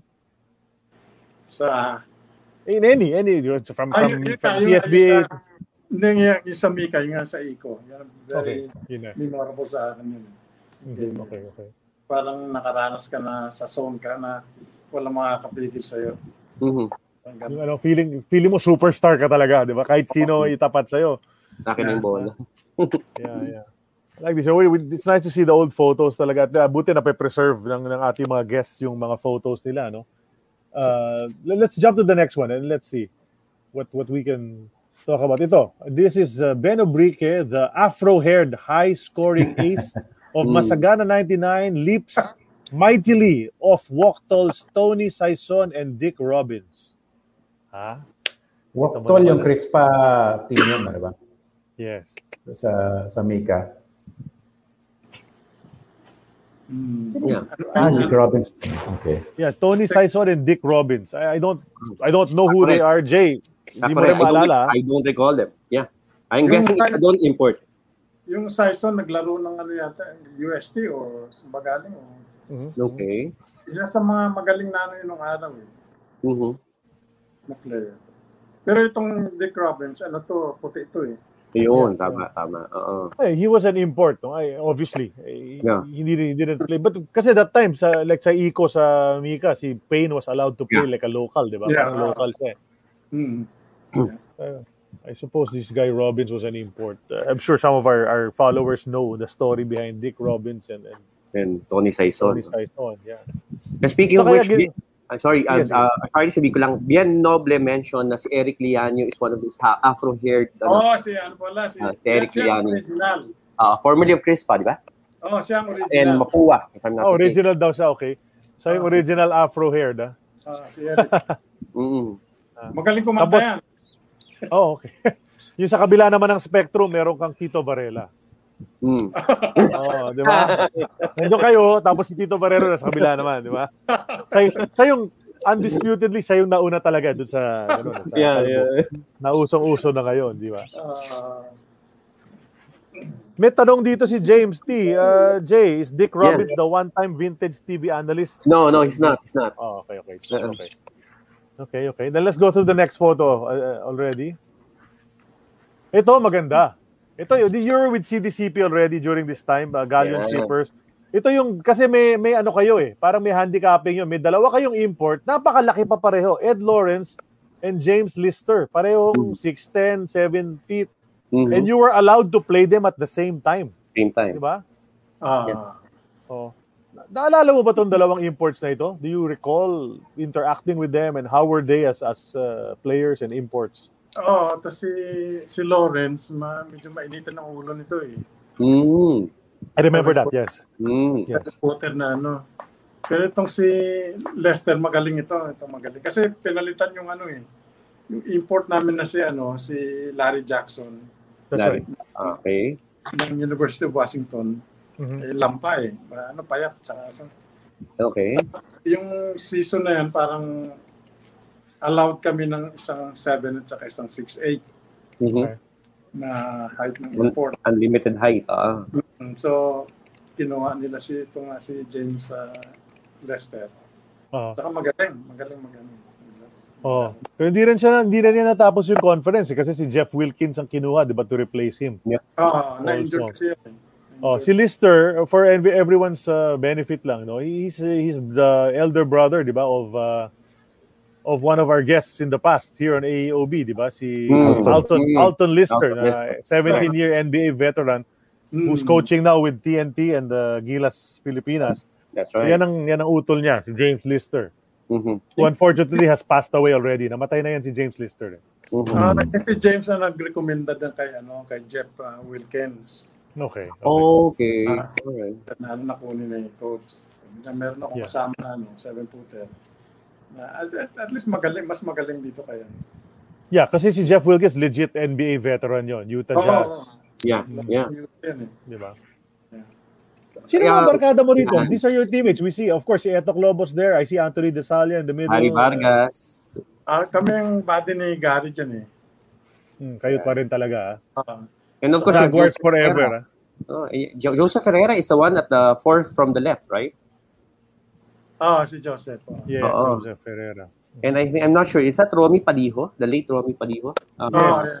Yes, Romy Paliho yan. Katabi ni Sir Ben. Oo.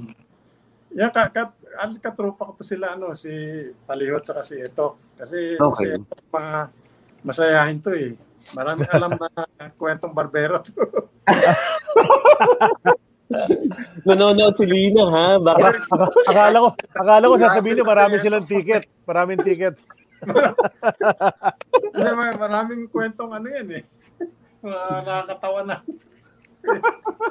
Kaya sarap kasama niyan eh. Minsan nasa bench kami mag-umpisa yung yung game sa Araneta, Yung mag-introduce ng first five. Magkatabi sila ni Anthony. Dadaan si Prieto, yung commissioner. Sabi niya ito kay Anthony. Anthony, dadaan na si commissioner. Utangan mo na. Ano sabi ni Anthony? Wala. Tawa-tawa lang. Kasi Anthony, tawa na. Sabi, utangan mo na yan. We know that yung naglaro ka sa CDCP Galleon, siyempre nga may dalawang import. So right away, dalawang import na nasa loob. So three locals at a time lang ang nasa floor. So you didn't get much playing time in your stint. Pwera na ako dyan pag may import na ganyan. Kasi sabay pwera na ako dyan. I accepted that role na alam ko ng mas marami kasi mga galing pang iba sa amin. Yeah. Pero hindi masama ang performance in the 2 seasons that they were in the PBA. Hindi naman masama ang performance ng team na to. Pumapalag kahit paano. Nasa 500 yung record nila. A little over 500 in fact noong 1980. Do you recall anong memorable experience mo in your rookie year, 1980? Ang pinaka-memorable din yung All-Filipino. Okay. So yung kalaban namin sila, yung Toyota. Third conference na to, no? Third conference, 1980. Parang ganun pa sa All-Filipino. Toyota, sila Jawo. Rookie ako nun eh. Okay. So, binigyan akong break ni coach noon. Sa first five ako eh. Okay. Tapos, jump ball, nakatapat ko si Jaworski. Tapos, parang na starstruck ako.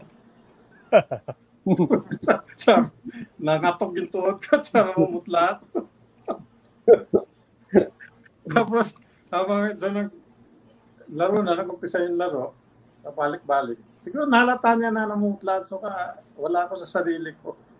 Hinila niya yung kamay ko. Sabi niya, tatawag kang ganyan. Sabi siya sa akin. Mamaya, doon ka pumesto sa sa side ko, patitirahin kita. Sabi niya sa akin. Kasi hindi tama-tama. Si Amang ang point guard namin nun eh. Binigyan ko Amang Gadores. Okay. Tumira ako, pinitira niya ako, libre eh. Pumasok. Mga 15 footer lang eh. So, okay na. Okay.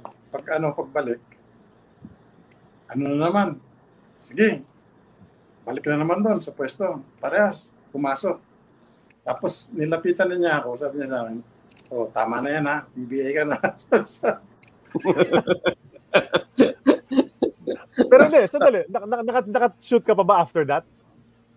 Hindi ko na matandaan kung nawala na. Hanggang doon lang yung... Pero first 2 points mo yan sa PBA career mo o may nakashoot ka na before that pa? Nakashoot na ako ng siguro. Okay. You just so happy na Toyota kasi at saka si Jaworski yung kaharap mo. Parang ganun nangyari. Parang namutlala ako na Okay. Did you have a career game sa PBA? Like, was there a game na nag-top score ka sa team mo? Against sa San Miguel. Sige. Sa ginawa. Hindi ko hinahanap ko nga yung yung archives nun. Hindi ko lang makita eh. Papahanap natin yan kay PBA Archives. Who actually, thank you to him kasi siya nagbigay ng photo na to. Si Aris Garcia.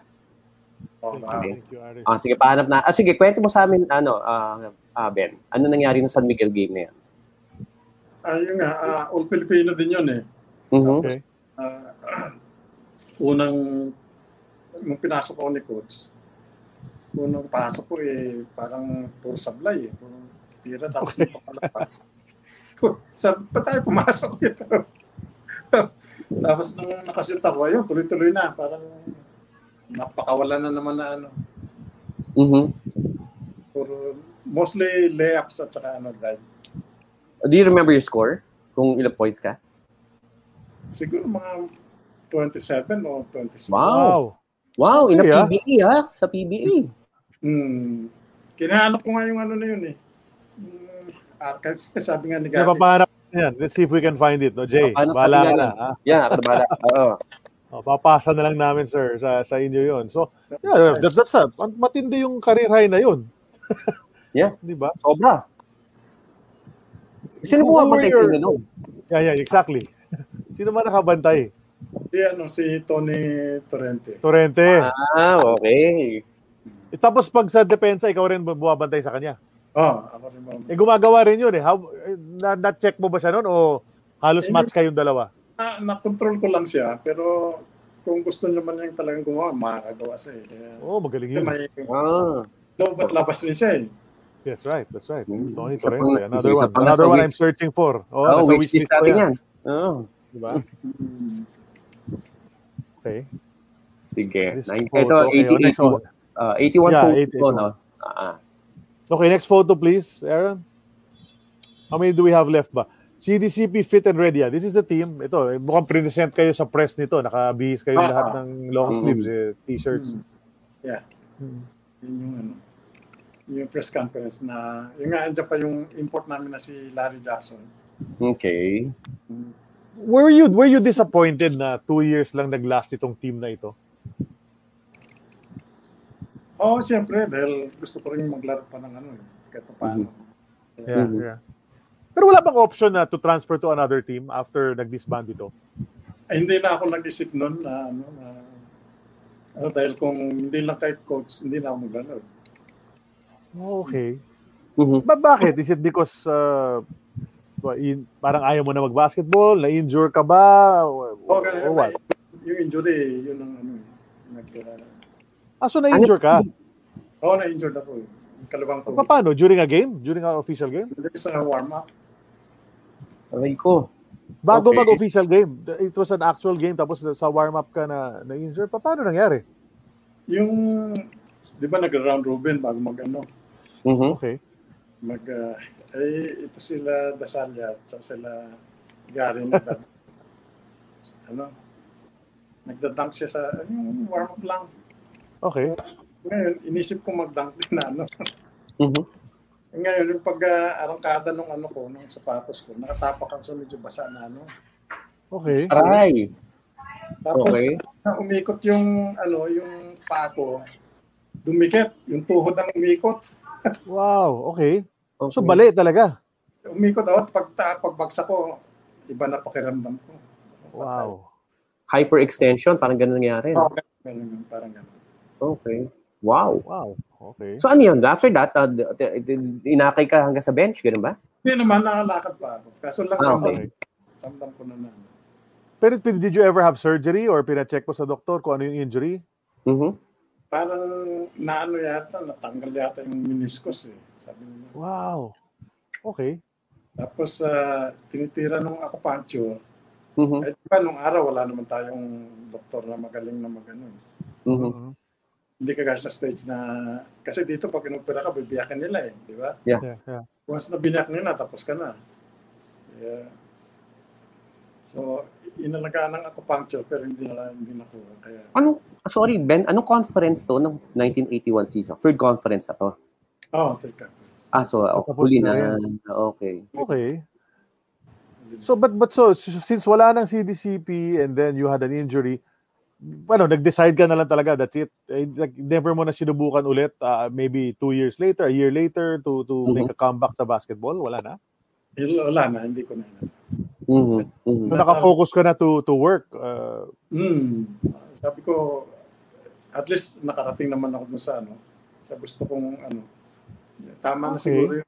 Yun lang inisip. Okay Oo nga yun na nga No, kasi some people, di ba, they don't know when to quit. Especially mga boksingero. Mga boksingero, they never know when to quit, di ba? Yeah. Di ba? Natatarnish yung mga records nila dahil puro talo na sila, laban sila ng laban. But in your case, you decided, kailan kayo nag-Amerika, Sir Ben? 1984. So short, not that long after. Anong ginawa ninyo in the interim? In between. In between.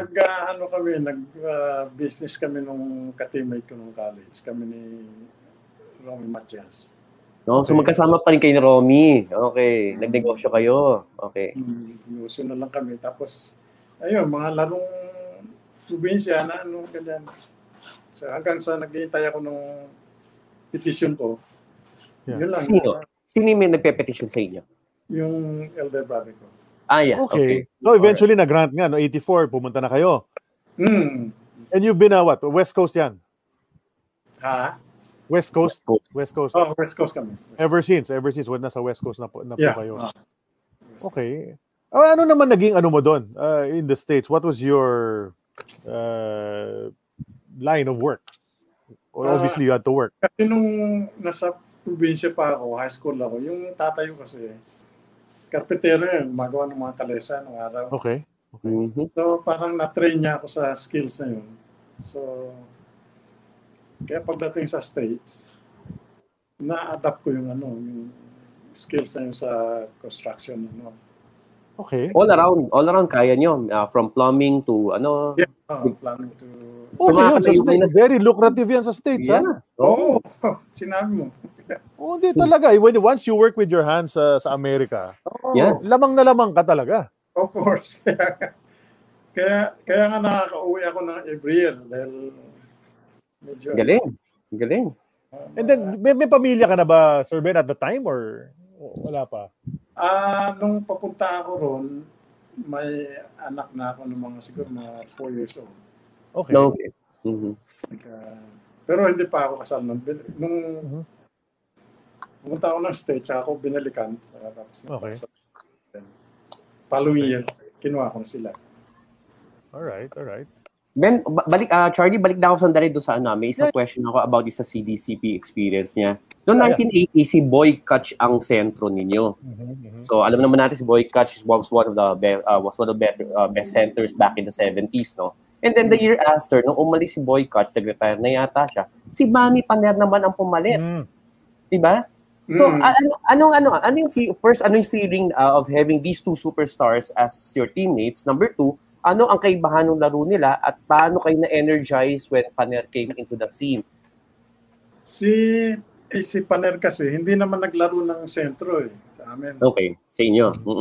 Si Dasalia ang okay. Alright.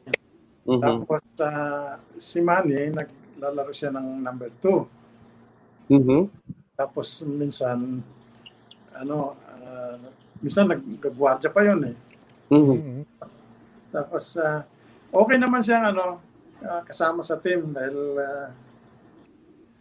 pag medyo palyahan na yung laban, talaga lumalaban din siya Tigas yun, oo. Natatanda ko yung may tune-up games kami dyan sa RFM nung araw. Kalaban namin yung sila Lumasi. Okay. Okay, Presto. Presto. Yung import nila si Lumasi, ginagawa namin, kinakampi namin sa nung natapat sa akin, talagang binibira ko siya Tapos nagsab, pumalit sa akin si Gary. Siya natapat kay Lumasi. Siguro, mainit na yung ulo ni Lumasi nun. Tapos, sabi ko, Gary, sige, bigyan mo. Ito si Gary, binigyan niya. Pagkabigyan niya, sinapak siya ni Masi. si Gary pa yung nasapak. Dapat ikaw yun. Kung nag-stay ka pa, malamang ikaw yun. Black eye si Gary. Tapos si Manny, binitbit niya yung bola. Kinuha sa binato sa ulo si Massive. Okay. Laki pa naman ang kamay, di ba? Oo. Manny Paner. Naawa, tapos sabi nung ni Art Cuenca, sabi niya, sige Gary, mag-file ka ng demanda doon sa tawa kami, basketball yan, demanda ka. Kami. Tsaka si Manny, ang problema lang sa pag pinakanta mo. Okay. May mahilig sa yan, karaoke nung araw, may dala lagi yan eh. May dala siyang boombox saka yung tape niya. -1. -1. Pag kumanta yan, nako kasi hindi na titigil yan. Concert na. Mag-concert na si Manny Paner. Ang opening number niya, lagi yung matudnilan niya. Yes. I've seen him sing it on TV. Kasama yung matudnilan. Yung kwento ni Manny. Pero okay si Manny kasi lagi kaming iniimbita sa bahay nila sa may Teachers Village. Okay. Tapos maghanda ng tahong at saka talaba. Ang negosyo niya, besides sa PBA, nagbibenta siya ng mga hybrid na mga tuta. Okay. Yun ang niya. Yeah. Tama. Nakwento rin naman niya sa atin. Mahilig siya sa mga aso. Yeah. Yun ang binibenta niya. Si Boy Catch. Ay, sorry. Tapos? Tapos nga nung napunta na ako sa stage, nagkasama kami ni Estoy. Si Manny yata naglalaro pa. Yes. Hanggang 86, tama. Hanggang 86. Tapos parang nakikita ni Estoy na pinaglalaroan na sino mga bata. Para tinatawagan daw ni Estoy, sabi niya, Lulo, tawag niya, Lulo, tumigil ka na dyan, pinaglalaro ka na ng mga bata.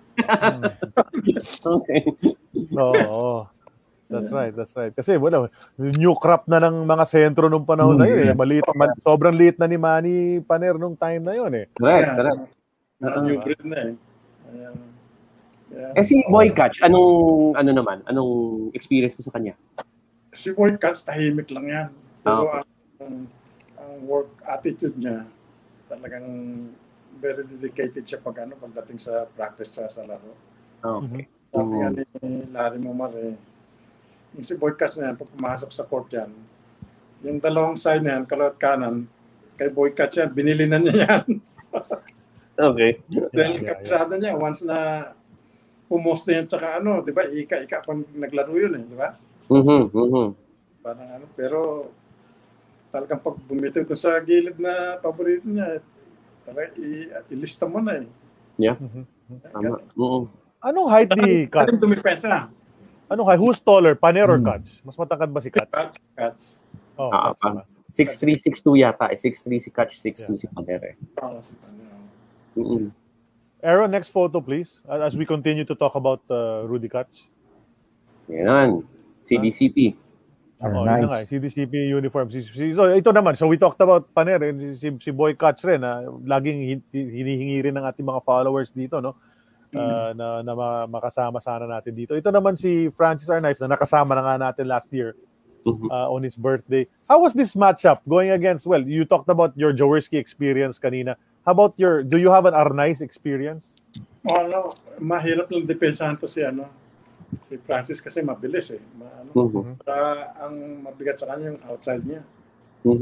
Pag inatrasa mo pull up siya ng tira sa kaya right. Tapos yung din talaga. magaling siya sa mga teardrop na layup, di ba? Yung pa ginagano niya. Medyo mahirap bantayan. Lalo na sa open court. Meron din siya move, Sir Ben, di ba? Yung parang nag-shake and bake siya na gano'n ka yun? Gano'n kahirap bantayan yun? Isa pa yun. Dapat, yun ang talagang legit na shake and bake Ngayon kasi, carry na yung ginagawa ng iba ngayon Correct. Pero itong kay Francis nung araw, talagang silang dalawa ni General Lau, yan. Famous sa mga ganun. Ang bilis nung nila, di ba? Oo. Side-to-side movement. Husay talaga niyan si Francis Arnaiz. One of my, I've said it before, one of my favorites talaga. Ang galing maglaro nito. Kaya lethal talaga yung tandem nila, no, Sir Ben? Pag Jaworski Arnaiz magkasama, ang hirap talaga. Ay, hirap. Mahirap tapatan. Kasi alam na nila gagawin. So, bibilis eh. Bibilis talaga. Walang kapaguran. Yeah. Si Ben, no, medyo modern yung mga terminologies niya, yung in the zone, di ba? Yung mga terms mo, yung drop. American na si Sir Ben. Lahat ng... Nagulat ako, akala ko sasabihin niya floater eh. Pero sinabi niya teardrop eh. Oo nga, tama. Oo nga, floater yan dati. Ngayon lang naman naging teardrop yan eh. Very modern eh. Parang yung Eurostep. Yun, dati side step lang yun eh. Di ba? Ngayon, Eurostep na. Eurostep na. Nag-iba talaga. Do you still watch a lot of basketball now, Sir Ben? Or naglalaro ka pa ba? Kahit papashooting lang? Papashooting lang. Tapos nag-workout lang ako.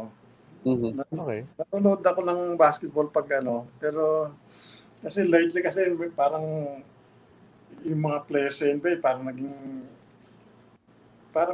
politicized na yung nila eh minsan. Kung maglaro na lang kayo, makisali dyan sa Iba na rin talaga eh kasi di ba the movement is they want the players nga to speak out more now, yung mga tao. There's a group naman katulad din yun na ayaw rin yung ganun, but that's a debate. That's an ongoing debate really now. Kasi marami mga galing na mas maganda pa. Pero mas gusto kong panoorin yung college. NCAA. Oo. Maganda panoorin. Haba lang ng shot clock, no? Oo. Haba ng shot clock sa yung possession arrow. Talagang pinakaayaw ko yung possession arrow na yun. Yun lang. I hate that rule. That's the one rule they should take out. My gosh. Binanggit mo kagabi sa coverage, Shardy. Oo. Diba? Binanggit ko nga yun. Disadvantage yung team eh. Diba? Yeah. Which teams do you root for, Sir Ben? The NBA and the college? Ang college na team ko is yung North Carolina. UNC ka rin. Okay. Marami akong kaibigan na UNC fan. UNC rin ako. So, ibig sabihin, ayaw mo sa Duke. Pag UNC fan ka, ayaw mo sa... Ganun yun, di ba? Parang... Ayaw mo sa Duke. Tapos sa NBA, Sir Ben? Sa NBA, gusto ko Lakers na. Yung panahon ni Kobe, ha? Okay. Hindi yung panahon ni LeBron. Hindi ka LeBron fan. Hindi yung panahon ni LeBron. Hindi rin ako LeBron fan. Lakers for life. Lalo na yung panahon ni Magic Johnson. So ever since naman, Lakers na kayo. Siyempre. Okay. Yeah. Tapos among the local players, Ben, sino ang hindi natanong namin to, no? Sino yung una nagbigay sa'yo? Yeah. Ng hit. Yung naging PBA ka. First PBA game mo, binanatan ka agad. Siguro maswerte ako dahil wala naman akong wala. Okay. Wala. Wala. Hindi yung mga usual, mga Vic Sanchez, Sonny Jaworski, mga ganun, wala. Hindi ako natapat. Ang maganda yung pagkatapat ko kay Jaworski noon eh. Kaya takot nga ako noon, baka sabi ko, baka dibdiban ako nito eh. May reputation kasi. Yeah. How many photos do we have ba, Sid? What's the next? Next photo? This one. Coach Nick. There's Coach Nick. Coach Nick na yan eh. Saan ito, Sir Ben? Yung reunion namin mga 4 years ago. Okay. Dito sa dito sa Manila. Tapos sino tatlong kasama ninyo? Ayan sa sa left side ko si Mondison. Okay. Mondison. Okay. Kasunod ni Mondison is si Ber Santos. Naglaro ng Tanduay. Yeah. Okay. Tapos yung naka-white si Romy Matias yan. Okay. Romy Matias. Tapos may player recently na Ronnie Matias. Ronnie naman, di ba? Tapos si Ber Santos yata, Virgilio Santos yata, di ba? Virgilio. Tapos anong... Sorry, sige. Naglaro ng Tanduay yan. Yeah. Tama. 1980 yata, if I'm not mistaken eh. Yan, ganyan ko na when I met Nick, Coach Nick yan, ganyan. He's on that wheelchair of his already.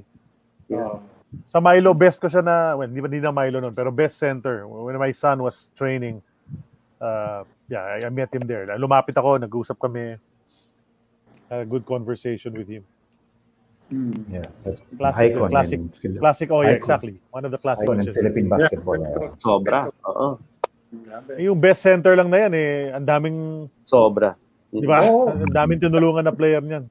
Sobra. Ang dami pinasikat ni coach na. Sa best na Yeah. Yun ang unang grassroots. Nagdadala sa mga Milo West dati sa States, nung early part ng Milo West na yan. Nagdadala sila ng mga bata na kinukompete sa States. Yeah. Oo. So, yung mga sumikat Ang daming, Benji Paras, Junior Pot, hanggang Eric Kiefer Udinier. Rabena. Hanggang Kiefer Rabena, Jeron Teng, di ba? Puro Milo Best graduate sa atin That's right. Is this the last one already? There's one more. One more photo. Yeah. Ayun, ito, isa pa. Sama yung mga Tanduay, the Eco Boys. Yan yung idol ko, si Rene Canen. Yeah, of course. Siguro nanonood dyan ngayon Hello, Rene. Kamusta? Yeah. I hope. He's not watching. Send him the link. Freddie Webb, of course, andyan. Yan. Who's the other fellow, Sir Ben? Ano na? Sino yung isang fellow dyan? Yung naka-green? Si Illustre. Okay. Player ng Iko yan natin. Okay. Hindi ako familiar. Ito naman, sa States to kinunan. Kasi nung dumating si Freddy, tinawagan ako rin Sabi niya, Ben, nandito si Freddy, welcome natin. Sige, dadaan ako galing sa trabaho. Tapos, yun nga, pinuntahan namin kita kami sa restaurant. Did you ever play against Freddie Webb? Hindi, no? Hindi na. Hindi na, di ba? Kasi nag-ano kayo Nag-coach na siya by the time na nag-ano kayo.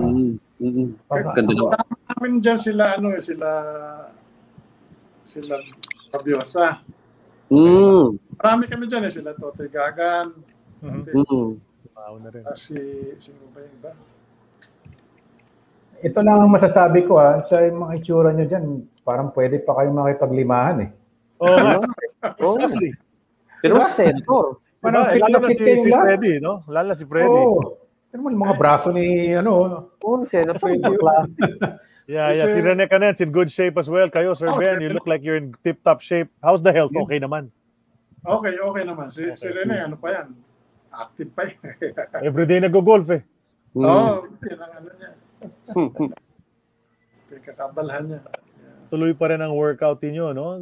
Tama ka doon, Sid. That's the Yeah. Nila, diba? Fit na fit. Pwede pa, no? Suit up. Let's go, di ba? Ang dami mo nakikita retired players na ngayon. Pag nakita mo kunwari nanonood ng games, ang pataba na Nagpabaya na, medyo. Nagpabaya Pero sila, yung mga players from the 70s pa, diba? Very fit. At makikilala mo sila kasi nga, ganyan pa yung katawan nila Madali pa sila makilala. That's right. Galing. But then, Sir Ben, are you retired already? Still working now? Ha? Are you retired already or nagtatrabaho ka pa rin? Retired na ako pero nag-part-time pa rin ako. Tuloy pa rin, ha? Para active. Para active. May mga apo na po kayo? Isa pa lang. Okay. So, nandyan din, nasa Amerika? Or nandito? Nasa US. Okay. So busy ka. Pag nandun ka sa US, because Sir Ben is in the Philippines right now, ladies and gentlemen. Yes. But he's gonna go head back to the States soon. And para kulitin yung kanyang apo. Malapit lang ba sila sa inyo? Malapit lang. Sa amin sa minsan kasi alternate yung apo namin. One week. Yan. Okay. And then Sid was asking, saan po kayo sa States ngayon? Sa may LA ba kayo? Kami nasa Long Beach, California. Long Beach, okay. Pareho ni Francois Wise. Francois Wise and Glenn McDonald. And McDonald. Sino ba yung point guard ng Northern Cement dati? Point guard ng Northern Cement. Yeah. Louis Brill? Hindi, yung import, yung... Si Ricardo Brown. Ricardo Brown, okay. Yeah. Principal siya rito. Tama. Principal sa school. Nag-drop in na siya rito a couple of times pero hindi siya yung guest. Yeah. Nag-high lang siya dun sa guest namin. Gusto namin siya mag-guest. Pearson. That's right. Well, we're glad, Sir Ben, that you're doing fine. And you just mentioned Bernie Fabiosa. He's watching right now. Kakapasok lang niya. He's watching. Oh. So we're glad that you're doing well. In fact, si Tony Valenzuela quote, mentioned it, and Jay, I think you were talking about it earlier before we went on air. Na really the gauge of all these PBA players of success is of course on the basketball court, but afterwards, what you made of your life afterwards. And Sir Ben is a success for sure. You're doing really well. Nakakabalik ka sa Pilipinas whenever you want. So mabuhay ka. We're very glad na ganun ang status mo. Right now you're doing all right with family and friends. And then we're so glad that you were able to share your journey dito sa aming show sa AAOB. Maraming salamat, Sir Ben, no? Oh, thank you very much, sir. Kasi sabi ko, hindi ko deserve dapat. Of course. Okay, sarap nga ng kwentuhan natin. But before we let you go, we're not gonna let you go yet. Meron tayong mga segment dito sa aming show. Unahin ko na yung X's or O's natin. Bibigyan kita ng mga choices. Sabihin mo lang sa akin kung sino yung choice or ano yung choice mo dun sa na bibigay ko sa yung mga choices. We'll just go through a list. Tapos sagutin mo lang kung alin yung choice mo dun, sir. Umpisa na natin. Number 1, Boy Cats or Romy Paliho? Boy Cats. Boy Cats, okay. Etok Lobo or Amang Ladores? Etok. Larry Mumar or Joseph Herrera? Larry. Bilis sumagot, no? Ito. Wilkins, Lister, Lawrence, or Ron McCoy?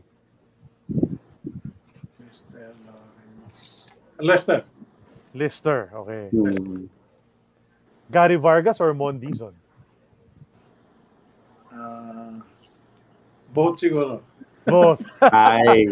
Pero wala talaga lumalabas na X's or O's halos, no, na walang both. Kailangan may both. Ito, Crispa or Toyota? Toyota to.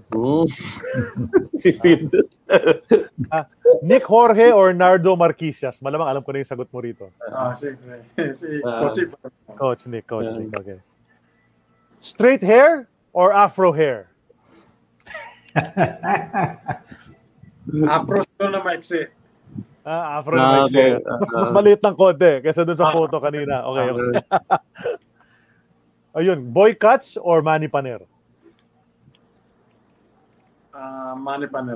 Manny Paner. Okay. Rene Canet or Freddie Webb? Si Rene. Okay. Ito, Larry Mumar ulit or Luke Dacula? Sila. Larry. Estoy or Danny Florencio? Danny Florencio. Favorite. How about this from the 80s? Larry Bird or Dr. J? 80s. Larry Bird. Okay. Okay. Ito, PSBA 1975 Pikaa Championship or PSBA 1976 Muka Championship? Muka Championship. Muka. Okay. And then ITM or Masagana? Masagana. Bilis sumagot. Masagana talaga ron. Itong huli, sir, kailangan mamili ka rito. Hindi pwedeng tayo ito. Nora or Vilma? Si Vilma na ako. Vilma again. It's Vilma again. Okay, 15 na yung Vilma na yan. 4 for Nora, 15-4, and then 4 ties. Sila Gil Cortez yung nag-tie dyan, Team Coloso. Ganyan. So yun, lamang na lamang si Vilma. Okay, take it away, Jay. Sige. Normally, tanong po ni Noel Sarat ito, no? Paano mo gusto maalala ka ng mga fans, Ben? Anong legacy ang iniwan mo dito para maalala ka ng mga fans? Siguro, yung work attitude siguro. Okay. Saka yung buhok. Of course. Sigurado yun. Sure yung buhok na yun. Yeah, but the work ethic nga. Mukhang yun talaga yun. Isa sa hard mga, work, no? Hard work works. Umabot ng PBA. Nasabi nga, just to add to that, no? Kasi late ka na nga natuto mag-basketball, na interest sa basketball, and you were still able to make it to the PBA. Diba? So, that's a testament to that. Yeah. Sabi ni Etok Lobo, kita tayo Vegas Ben sa August. Sige, Tok. Sige, kita tayo. Ayos. Very good. Sid. Pwede na mo. Yun nga, yung mga kwentong barbero raw ni Eto, pakibaon daw sa Las Vegas. So, Eto. Sidney, go. Yeah. Bago ko pala sabihin yung question ko, naalala ko lang yung huling nag-afro pala sa PBA was yung si Japet Aguilar, yung anak ng guest natin last week. Diba? Mga 2017 yun, di ba? Nag-hook siya, medyo afro siya na Ito lately, ganun din eh. Kaso, tinatali lang niya. So, ang laki ng, parang, di ba? May malaking ganun sa likod. Pero tama yun. Pero may time naging 7-footer siya eh. Kasi 6'10 na siya, di ba? So, naging 7-footer siya dahil doon eh. Anyway, Sir Ben, ang tanong ko naman, sino yung 5 mong paboritong teammate? Mula dati pa, ha? Dati pa. Anyone. College, all the way. Lahat. From PSBA all the way to, siguro CDCP. Si Mondison, yung sa picture, si Ber Santos, Roy Matias, saka, sino po ba? Si Joey Ocampo. Okay. Joey Ocampo yan. Joey Ocampo. Who passed away as well. He passed away as well. Yeah. At saka yung Raul Evangelista kasi namatay na rin siya mga 2 years ago eh. Yun. Saan mo teammate yun, sir? Saan mo teammate si Raul? Sa PSBA din? PSBA. Also. Okay, so those are the top 5. Okay. All right. Okay, sir. This is your chance before we let you go. In your PBA career, basketball career, and of course, growing up in Rojas, Oriental Mindoro, coming to Manila, now in the US, baka may mga gusto kang pasalamatan or batiin right now. Go ahead. Yeah, gusto ko lang batiin si Mondison, yung dating teammate ko sa PSBA. And then, itong tropa namin na Rene, yung compadres. I just want to say hi to them. And also to my family, my wife and my brothers and my in-laws. Thank you for supporting me throughout my basketball career. And also, gusto ko magpasalamat kay Ma'am Jorge. At this opportunity na, Ma'am, napakalaking utang na loob ko sa inyo. Maraming salamat po.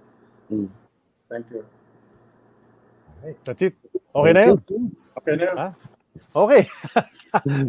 Mano few words talaga si Sir Ben, but thank you for sharing your stories with us sa episode 89 ng ating show na AOB. 89 na tayo. Imagine. Yeah. 90 na tayo next week. And we're gonna have a nice show next week. We'll announce sino ang ating magiging guest. You can't announce it now?